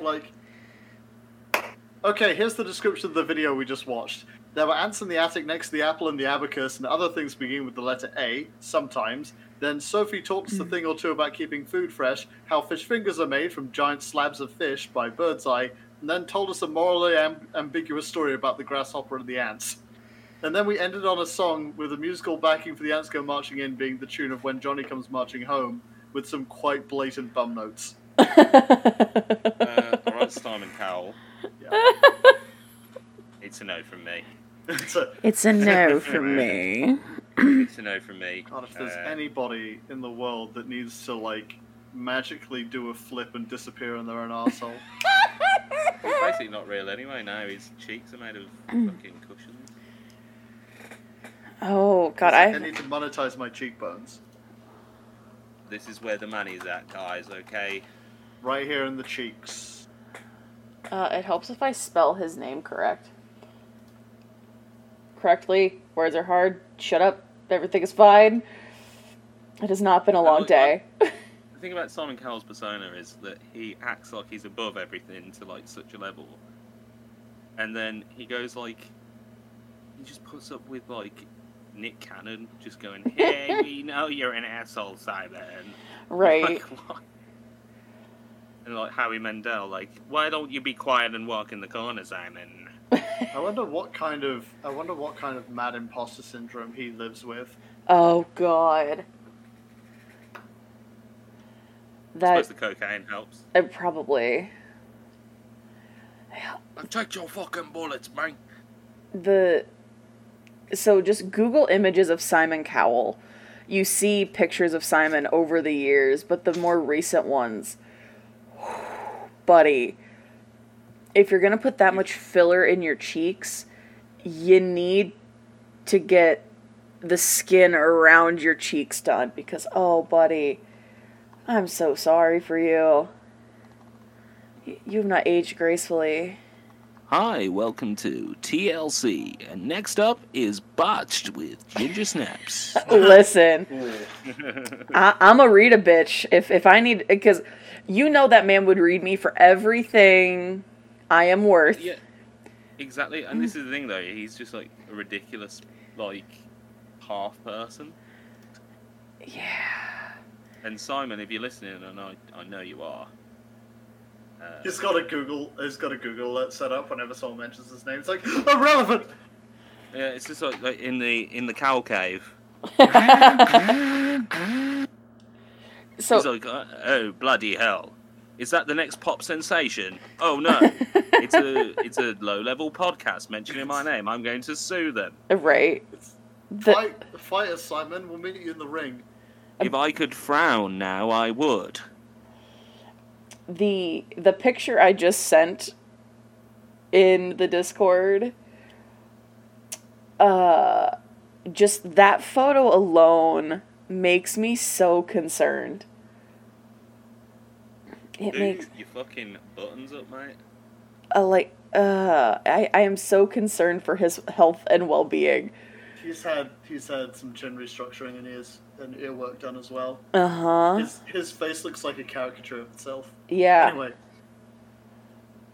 we don't need to give him any more relevance. Oh my god. Yeah. So Louis Walsh. Who the fuck is Louis Walsh? You don't know Louis Walsh? I don't know who the fuck that is. No, I don't know Louis Walsh. I've never heard of Louis Walsh. I definitely didn't spend my entire life being exposed to Louis Walsh against my wills. Fuck is you know, Louis the X Walsh? Factor, he's on it with Simon. He's the nice Fuck guy. Louis. Oh. Okay. Fuck Piers as well. Oh fuck Piers, man. Fuck You all guys of know. them. You guys know about Piers Morgan, don't you? Oh yeah. Who the fuck? Jesus Christ.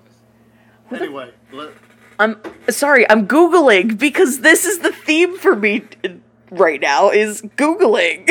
I was like, oh yeah, that won't happen a whole lot this episode. It just seems to happen every 6 seconds this episode. Oh, I was gonna talk about like the themes of my podcast, my stream as well. Thank you for like bringing us back into being actual hosts. Yeah. Oh my god. Adzy, what do you do again? Yeah. So now we've had our diversions into the new weird and a little bit of Simon Cowell's face.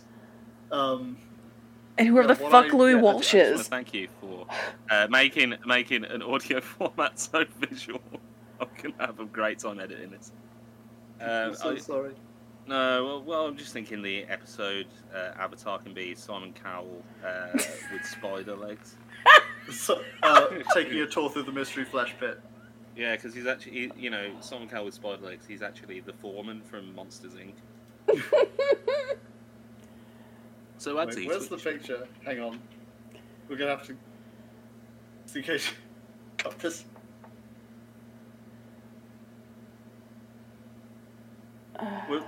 The picture for the podcast is going to be this image. I haven't closed Google just With because Simon I'm Cowell's face. so confused. The meat. When you find out that the meat tunnel is just offcuts from Simon Cowell's face. Oh. And lawsuit. Yeah. Yeah. Anyway, I'll take the heat. I'll get. I don't know. I'll get the guy that defended H3H3 or something. In our opinion, allegedly, there I think we're covered. Yes, alleged. Yeah. Allegedly. Fair use disclaimer in American court. Hey, John Madden. So, the kind of general theme of my stream is, the kind of prime rule for what can and can't be shown is that if clicking on heads or in some way removing names from the census is central to the gameplay, it doesn't get on there. And I found that simple rule eliminates a lot of things. Like, RimWorld gets through because that's not what the game is about.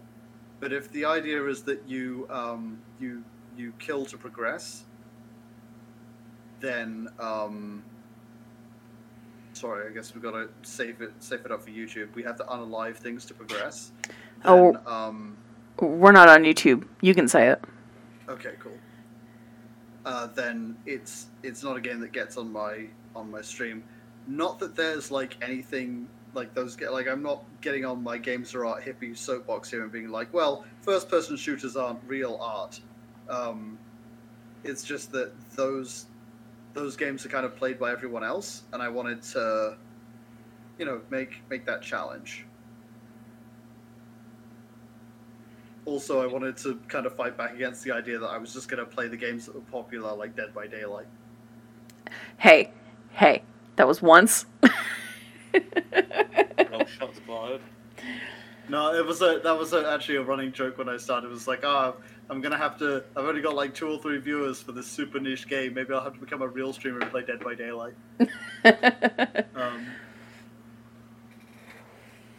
So, like, obviously there are games that I really want to talk about that have a really interesting story, but the core gameplay is head clicking or slashing or something like that. So it's like, well, this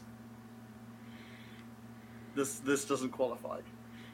So maybe at some point, like, I'll be like, and here is a game that is like that, but not, and it'll end up as a sideshow. But yeah, it's funny you say that because I think about what I end up playing on stream, and I'm like, oh, well, yep, that I see a fair bit of that in my catalog. But, like, there's nothing wrong with those games. It's just that I wanted different content. That's why you haven't seen my playthrough of Resident Evil Village. I played that on my own time. Yeah. And there's something to be said about gaming outside of your stream. And having games that you prioritize for stream and then games that you play off stream. God, I have too many games that I'm like, okay, I can't play this one live because it's got to appear on stream. And I've just never played it. And it's been in there since June. Well, and I have things like Resident Evil. I have almost the entire Resident Evil franchise, and I've put it as like a goal for the stream. And people were more excited for Five Nights at Freddy's than they were for Resident Evil. So Resident Evil 2 got swapped out for FNAF. And so it's definitely interesting. I know people the people who are there to see me as a streamer will come no matter what game I'm playing. But I take such stock and value into what people who watch me want to see. I think that makes sense. This is why you're a successful streamer and I'm not. But it's right, but it's so funny. Everybody who says, well, stream whatever you want. You don't have to play this. You don't have to play that. I'm like, yeah, but I don't if I don't want to play a game, I'm not going to play the game. Like, that is how it is. I don't know how many games I've started and not finished because I would just fell out of it, wasn't into it, wasn't really feeling it. And now, I mean, I have a fairly expansive game library for it being about a year old. And it's all over the map. But I don't know. It's goofy. It's weird. And I wouldn't say that you are an unsuccessful streamer because you have such a niche. Yeah, niche as fuck. Yeah, like, you're like a speedrunner who has only one view until you get on a leaderboard somewhere and people find out it was on Twitch and then they come and they watch you do a speedrun of a specific game or whatever it is. Like, speaking of, please check out my friend Etherstrider. He's a speedrunner who exclusively speedruns the Spyro the Dragon games. I love it.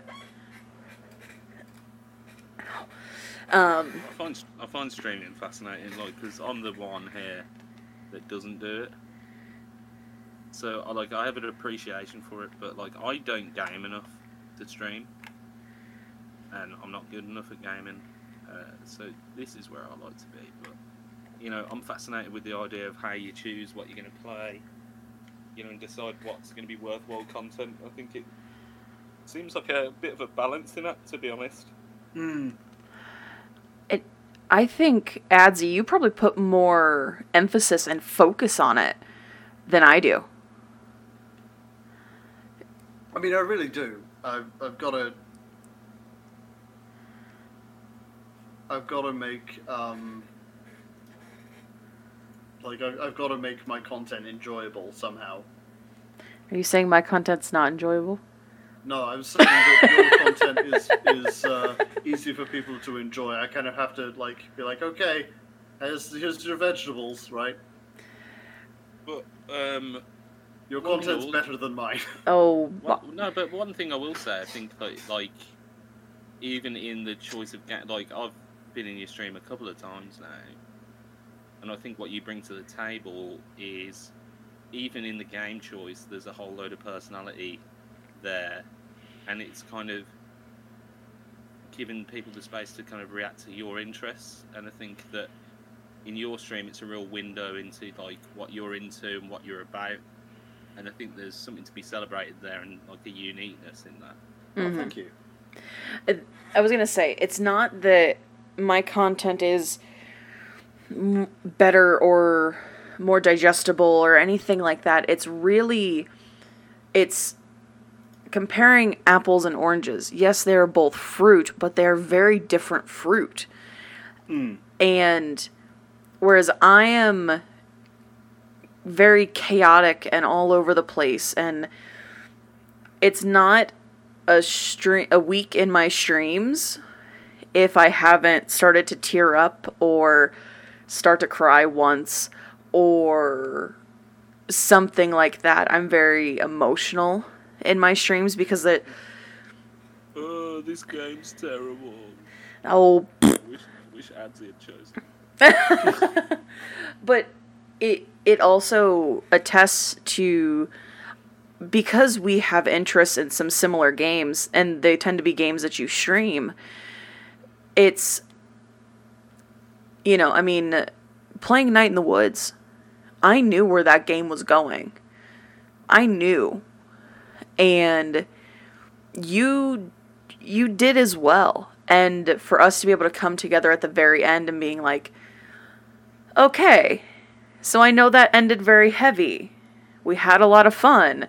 Let's have a conversation, and then let's move on to something a little bit more fun and quirky. Yeah, let's move on to some weird. Yeah, and whereas on Monday nights I play Skyrim, and I am a true blue variety streamer. The only thing that stayed consistent on my streams is I decided to play story-based games on Mondays, and that has stuck. Everything else has been like, oh, we're streaming on a Tuesday and a Thursday, and we're doing 12 hours on Saturday, and then I'm only going to stream 2 days next week. Like, I remember when you were streaming Monday, Wednesday, Friday. I remember that schedule. Yeah, you've been around since the beginning. Yeah, trying to think. Were you in double-digit followers whenever Heck no. my community and I just bombarded you with love? Oh wait, yeah, I got into like 25 somehow. Yeah. And then you got me the rest of the way to 50. I didn't. The community did. Yeah. So the joke is that, for those of you listening who don't know, the joke is that I'm Stream Mama because I have quote unquote made affiliates. And I haven't made anybody an affiliate. I have nudged my community towards people to help on the path to affiliate and maybe help them find their new favorite streamer. But I haven't done anything besides say, hey, check out this person. I think they're pretty cool. And we've just supported each other. When someone comes to me and says, hey, I've got this friend who's starting to stream and they don't have a lot going on, or they need help, or they just don't have a lot of people watching. Can you take a look? I'm like, sure, let me grab me and the boys at 3 a.m. looking for beans. Let's go. Like, let's see what the stream is. And if it's not my vibe, it's not my vibe. Like, it doesn't... So, the joke is that I'm Stream Mama, and everybody who reached affiliate after me are my stream babies, like a drag family. And you're just one of those people that I've become friends with who, yeah, with some gentle nudging, I helped provide resources to get you to your goals. I didn't do it for you. You did the work, and people just took notice with a gentle nudge. You can't make people stay. Right. Yeah. People keep staying. It's weird. Right. Yeah. So like, yeah. What credit to your content reader? Oh, thank you. I mean, and that's what it really is. Everybody... There's a lot of people that I know who are just like, no, I mean, you're the reason that this person is where they're at and this and that. I'm like, no, it was that person. They put in the work to make something entertaining. That even if someone only stuck around for 30 minutes, they stuck around for 30 minutes. There is an importance to it. Excuse me, stranger, can I have some bits? Yeah. Thank you for coming. I've been given very few bits, and I think most of them were you, right? Yes! Sorry. Yes! Take my fucking money. Yeah. Yeah, we got our very first hype train, and like after we were done, me and Katie did a little happy dance. It was great. Hearing... It was an absolute pleasure to help that train leave the station. That was, yeah. Get ready to go. That was it. What a pleasure. Because I think you said even like, oh, that's my first bit. Yeah, I was like, Yeah. oh, there it is. The first bit, I have to frame Yeah. it. Which I feel really bad about because I literally threw you like a crumb. Yeah. Oh no, man! I get my endorphins from just doing the thing. If people want to throw money at me, it's just like, great, I'm gonna buy some crap with this. Like, I want to be clear to everybody who's listening to the stream. Shit with this, like... With one notable exception, which we'll talk about later on. Every penny that is spent on my stream that Twitch/Amazon gives to me is spent on stupid crap for my own enjoyment. So get the money in, folks. Yeah. So every time you spend money on that stream, know that you've probably either bought me some more 40k miniatures, or just some crap off Amazon, or just maybe a big old juicy hamburger at some point. Yeah. It's funny because we've talked about some things, Adzy, and I never throw around or flaunt money numbers from streaming, because I feel like that's just a giant dick move. Now, when I'm in utter shock of something happening, and I'm like, I need to tell somebody who's not gonna like be mad at me because of these numbers, but can you look at this and freak out with me for a minute? Yeah. Like, I did that with Katie. It was just like one thing came in, and I was like, look at this. yeah. You all enjoyed this enough to throw money at me. Like, if every single subscriber I had stopped subscribing and everyone stopped doing bits, I would still do this. Yeah. Because this fortunately is not make or break for me. Like, if all of the revenue dries up from the stream, it really doesn't change my life any. Yeah. Because I'm fortunate to work for a very large corporation that pays me an obscene amount of money. Like, so I don't need to worry too much about the stream being like a source of income. It's great, don't get me wrong, but like this is why I'm never mad at people for unsubscribing or like not subscribing or just like hang out for free. My stream is a place for you to just be. Mm-hmm. You don't ever need to feel guilted about giving me money. It's nice it's nice for you to tip me for busking, but you don't have to. And here's Wonderwall. Yeah. Okay, Anyway, right. it's Wonderwall. AKA Fortnite. Yeah. The Wonderwall of Twitch. Right. Honestly, it's why I can afford to play games I want to play rather than having to like make sure that the stream's profitable, right? Like I really do feel for the small streamers who have to make sure their stream turns a profit because it's their main like money maker. Mm-hmm. Yeah, but I'll say like I just don't enjoy those streams either. Like where it's like a money game. Mm-hmm. I mean, it's the same with music or film, isn't it? If it's like a money game, it's just you. It's just becomes a bit soulless, a bit vacuous. So this is what I love, like smaller communities where you can really be a part of it. That said, like Loading Ready Run, which is a streaming channel that I watch a lot, they're entirely a streaming and comedy channel, but they produce really quality content. Mm-hmm. And yeah, so like it swings and roundabouts, but yeah, like sometimes you do find the people who are in it, like obviously they're in it for the art form as well. Like they're in it because they enjoy doing it. But like it's you can always tell when there's a streamer who doesn't enjoy what they're doing, but like this is just a paycheck for them. Right.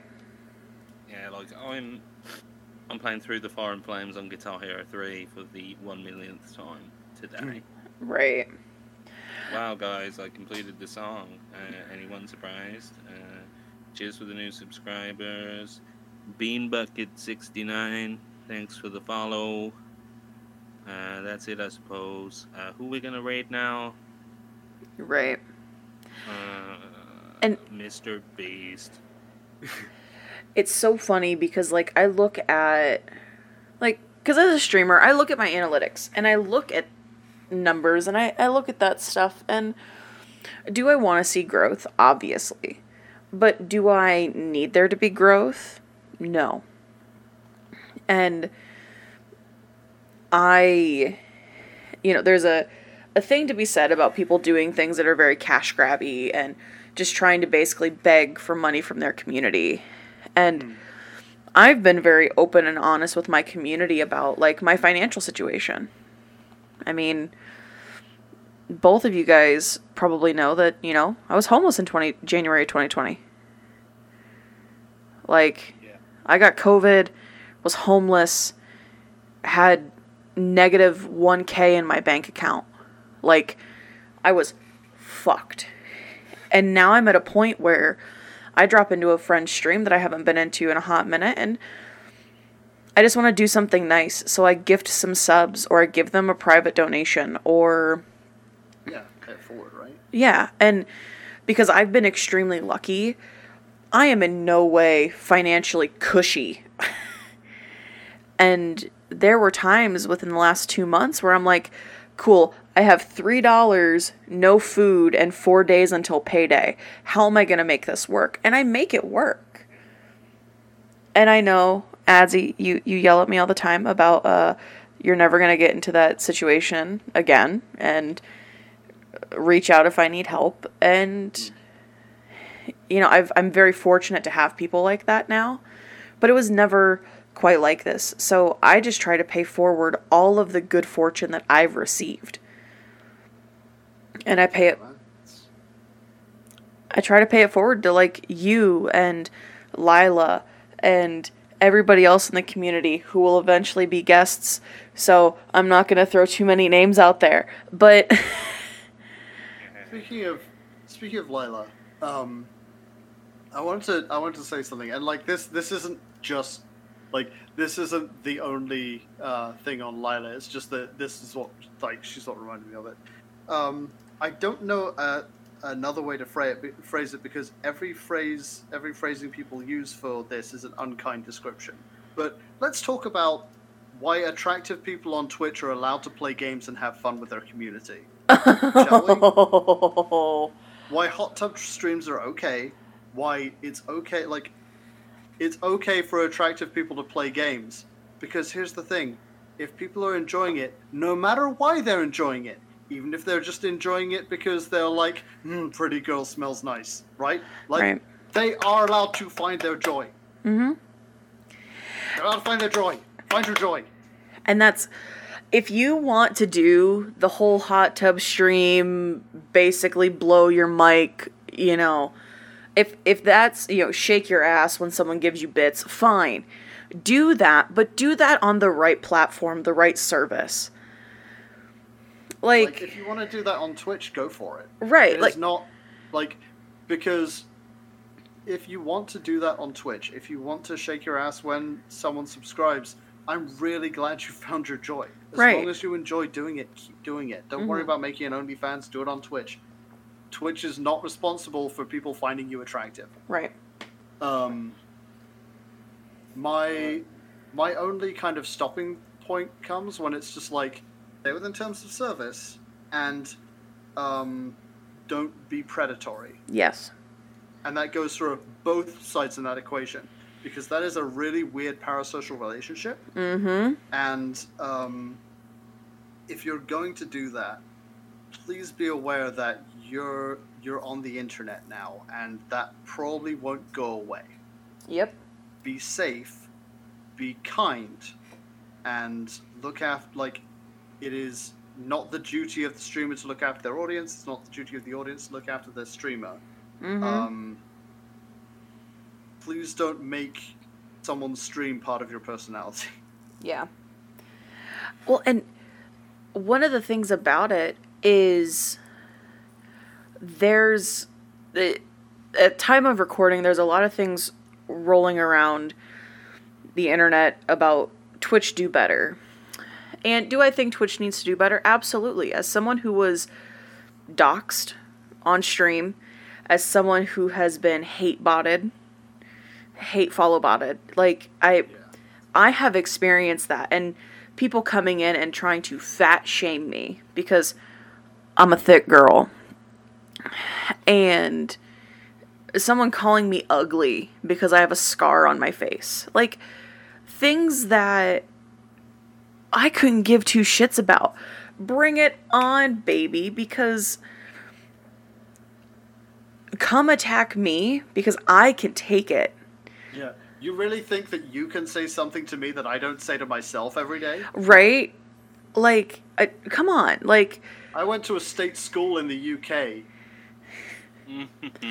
You can't cut me deeper than my own childhood trauma. Right. Also, can I just say, though, to anyone out there that's listening, I'm a very sensitive person who can only say nice things about the podcast.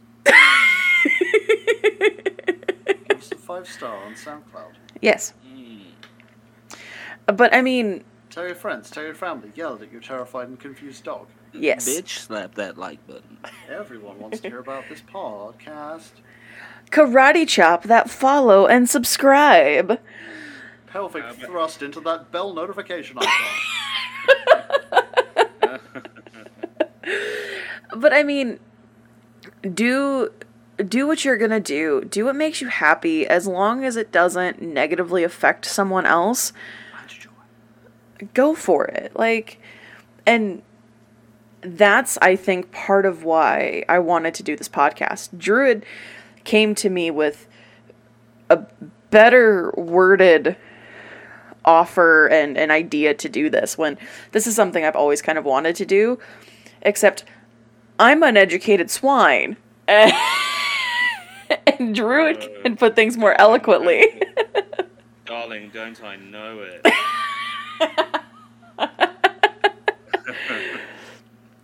But I mean, this for me gives me uplifting other people. Any modicum of success that I have, I want to use it to lift other people. Yeah, and I mean, especially for me, I mean, like, I don't stream myself, and in fact, I don't watch a lot of Twitch streams. The people I watch on Twitch are people that we're going to be interviewing, and that's it. Like, I'm not really interested in someone eating cream corn into their microphone. But, like, you know, this is my way of giving back to people that have, like, readily accepted me into their kind of, like, world. Mm-hmm. This is like, this is my stream. Basically. I mean, like, it all boils down to the fact that there's no top or bottom to human interest. It's nested fractally. Exactly. Like, everything is interesting to somebody. Mm-hmm. And you kind of just got to let people do their own thing as long as it's not hurting anyone. Yeah. Including themselves, right? Like, yeah. People get big mad about it, don't they? Like, people get big mad over weird shit, though. Mm-hmm. Like, especially now. I find it really confusing when people like get angry about, and it's always the same like group of like young 20-somethings. It's like getting angry about the music that someone's listening to. Like those sounds in your ears, those are the wrong sounds. Right. Just vibrations in our kids. A lot of hate's been made about cancel. Like, I hate using the word cancel culture because that's not really it's not a culture, right? Like that's not what it is. It's rich people being held accountable for bad shit they've done. Is not being unfairly cancelled. It's being held to account. Right. Come on. Well, exactly. And let's be honest, the term cancel culture is just co-opted to make it sound like it's like a negative process. Mm-hmm. It's like there's no like we've always had it. It's called the court of public opinion, and when there's a lot of information, maybe not all of it true about a person, the court of public opinion is going to use all of it to decide their fate. This is not a new phenomenon. Mm-hmm. This has been around for literally centuries. She's a witch. Yeah, right? Like, Yeah. the Salem witch trials were essentially, like, were cancel culture by the same token.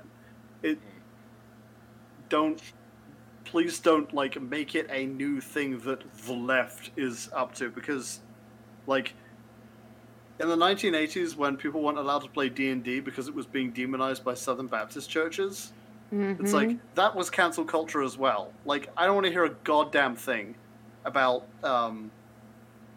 this from you. Right. Maybe we should just all learn to be fucking chill with each other and maybe do the smart thing. The right, yeah, exactly. The right has been cancelling things since the dawn of civilization. Yeah. Yeah. It's like, that's what the conservative movement is. It's about knocking down things that are new and scary. That's what conservatism means. Yep. Because sometimes the new and scary things that get knocked down need to be knocked down because they're too new and too scary. Or because, like, just because it's a new and interesting idea does not necessarily mean it's safe. Like, that's what conservatism is supposed to be there for, and liberalism is supposed to be a counter-argument to it for, this is new and might work, let's experiment with it, right? Like, there's supposed to be two forces that counterbalance each other, not two forces that work in opposition. Right. Yeah, and, you know... Oh, God, I said I didn't want to talk about politics. Well, but that you know, that Motley Crue album got me pregnant, and the resulting baby is now on SPC. If you want to look at SPC 121, just a little man in a box, staring into the corner, and if he looks at you, he turns into Simon Cowell, and then tells you you're not good enough. And that is the definition of horror. Right. CP.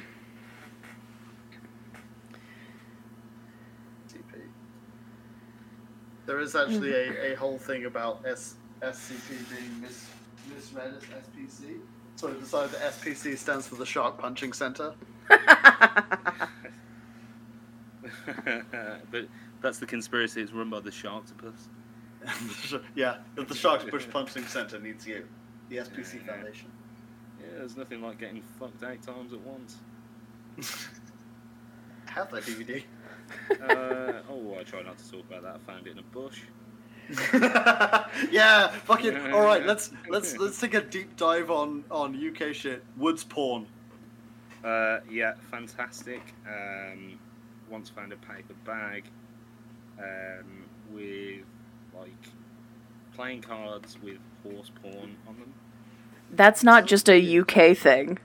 No, yeah, like it's such a weird worldwide phenomenon. Who is still dumping porn in the woods?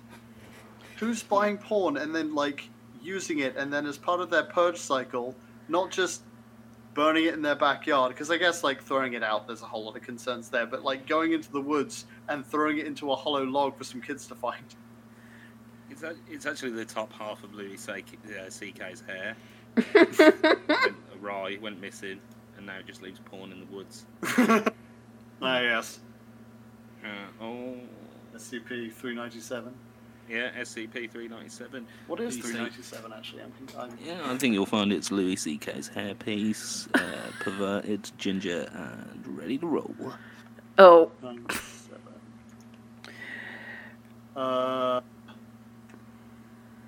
A female chimpanzee standing at 1.27 meters in height. Yeah, that sounds exhibiting human-level sapience, can read and speak both English and the local dialect and redact it proficiently. That's straight out of a paper bag in the woods. I don't care what you say. Do you know what's really sexy? That prehensile tail. Well, guys, to get towards wrapping it up, we've only received one listener question. But I think it's glorious, and I think it's something that we could definitely run with. Adzy, are you ready for this question? Yes. So, the wonderful Derp House says, here's my question for Adzy. Why? I'll let him interpret the specifics. Okay, so here's the answer to why. So, in order to start answering the question why, we must first consider what and who. And that's the podcast for this week. I'm kidding. In considering Thanks for listening. In considering what and whom, we have to consider the underlying solipsism of the term why, and remember that like there are many different sections for why a thing can be, but really only 2 or 3 correct interpretations of what that why should be. So in doing so, we first have to go to Maslow's hierarchy of needs. And holy shit. They love free 2-day shipping. They have expendable income. They're between the ages of 25 and 30.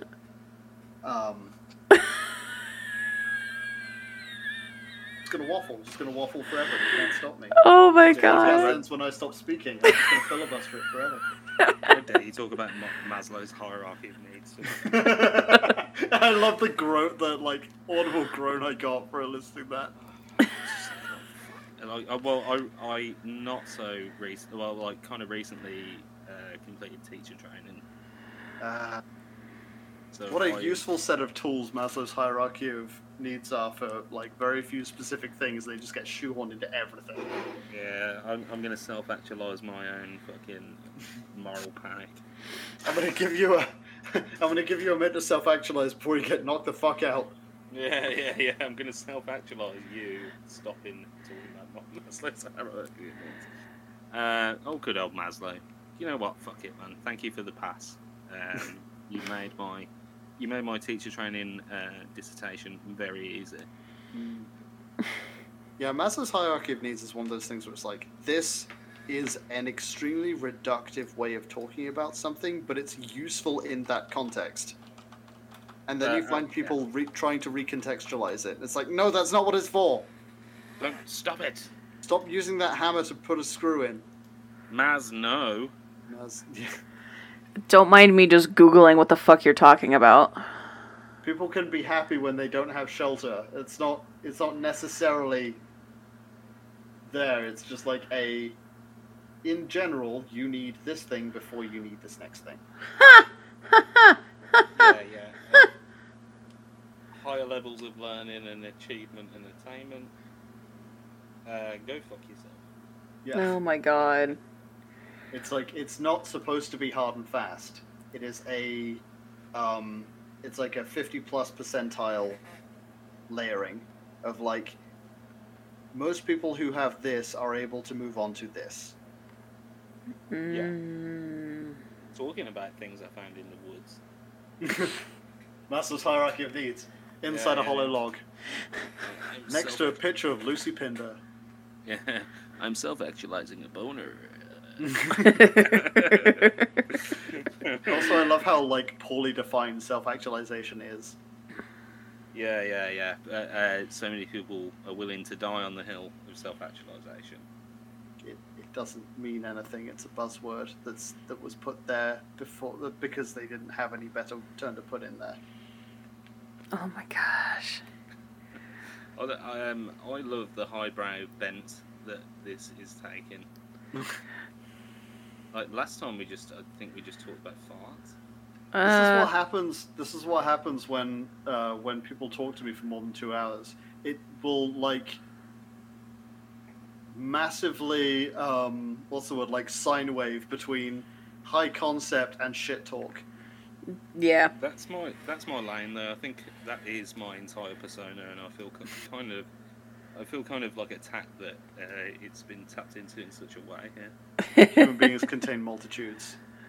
Everyone discovers it and thinks it's personal to them, at least some point in their life, and then has to realize that everyone else is going through the same thing. Okay, Google, can you just remind me how nothing in life is unique? Beep.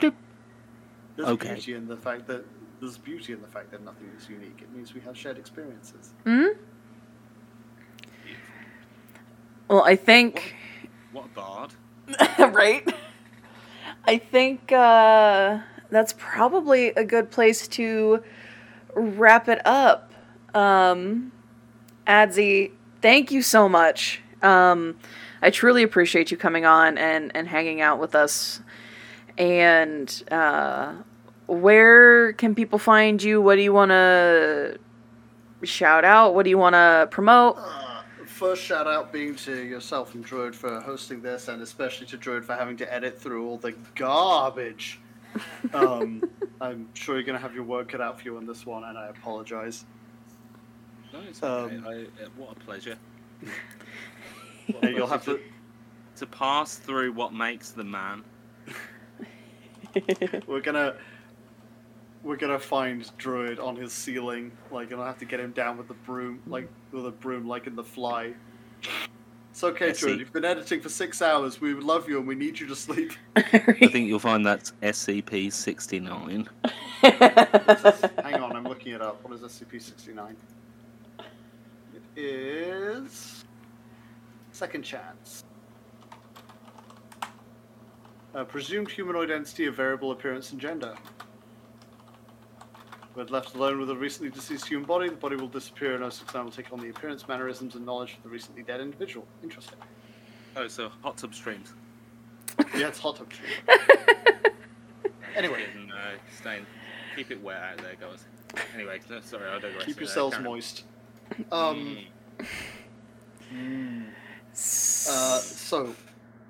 You can find me at twitch.tv/AdzyW, Alpha Delta Zulu Yankee Whiskey. You can also find me just about everywhere with that. My branding is pretty homogenized. Mm-hmm. I use AdzyW for literally everything. You will not find me on Facebook. You won't find me on Twitter. You'll find me on Twitter just to see me post things, but I don't engage with it. So sorry if you have opinions and need to yell them at me. I'm not going to read them. So now I know where to yell all of them at. Up until recently, I had a YouTube channel. The comments are open on that. Go ahead and pour your grief into there. Again, I won't read it. But I have stopped uploading things because I got pissed off with the copyright strikes and the monetization on my videos that I wanted to be unmonetized. And do you have any events coming up that we need to keep an eye on? I was seeing if there was anything else I wanted to talk about to that, because I kind of want to end on that. Yeah. Okay, so here is what I want to end on. So, September between. Let me see if I can find it. Between September 5th and September 19th. So, starting on the 5th and finishing on the 19th, I will be running a Trevor Project series of streams. The streams will be more frequent during that time. The schedule is to be arranged, by which I mean, like, whenever I have free time, I will run a stream.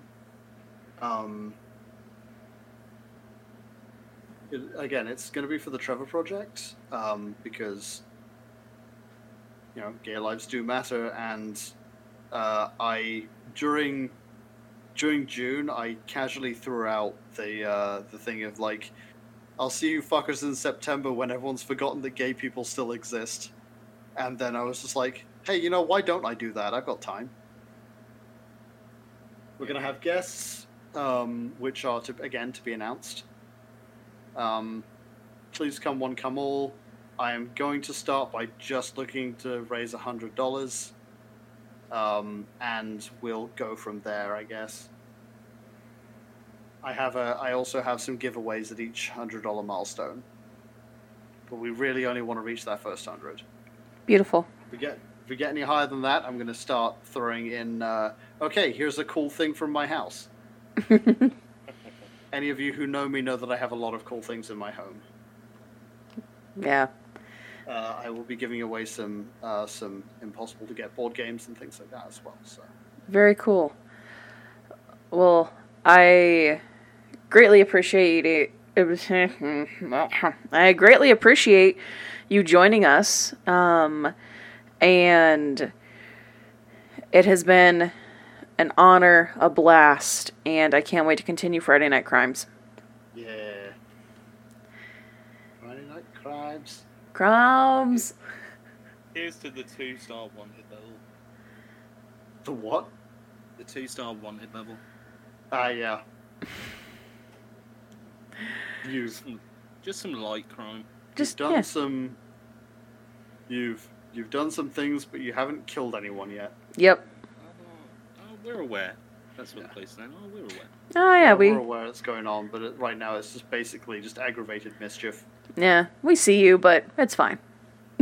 I've just sold a few keys at Coke. It's fine. Everything is fine. Victimless crime, really. Yes.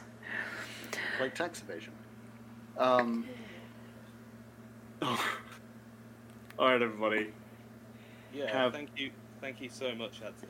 Yes, Adzy, thank you so much. And Druid, as always, thank you. And thank you, everybody listening. I'll see you next time, Ginger. I can't wait. Yes. See you guys next time. That's it, everybody. Bye-bye. Bye. Sick.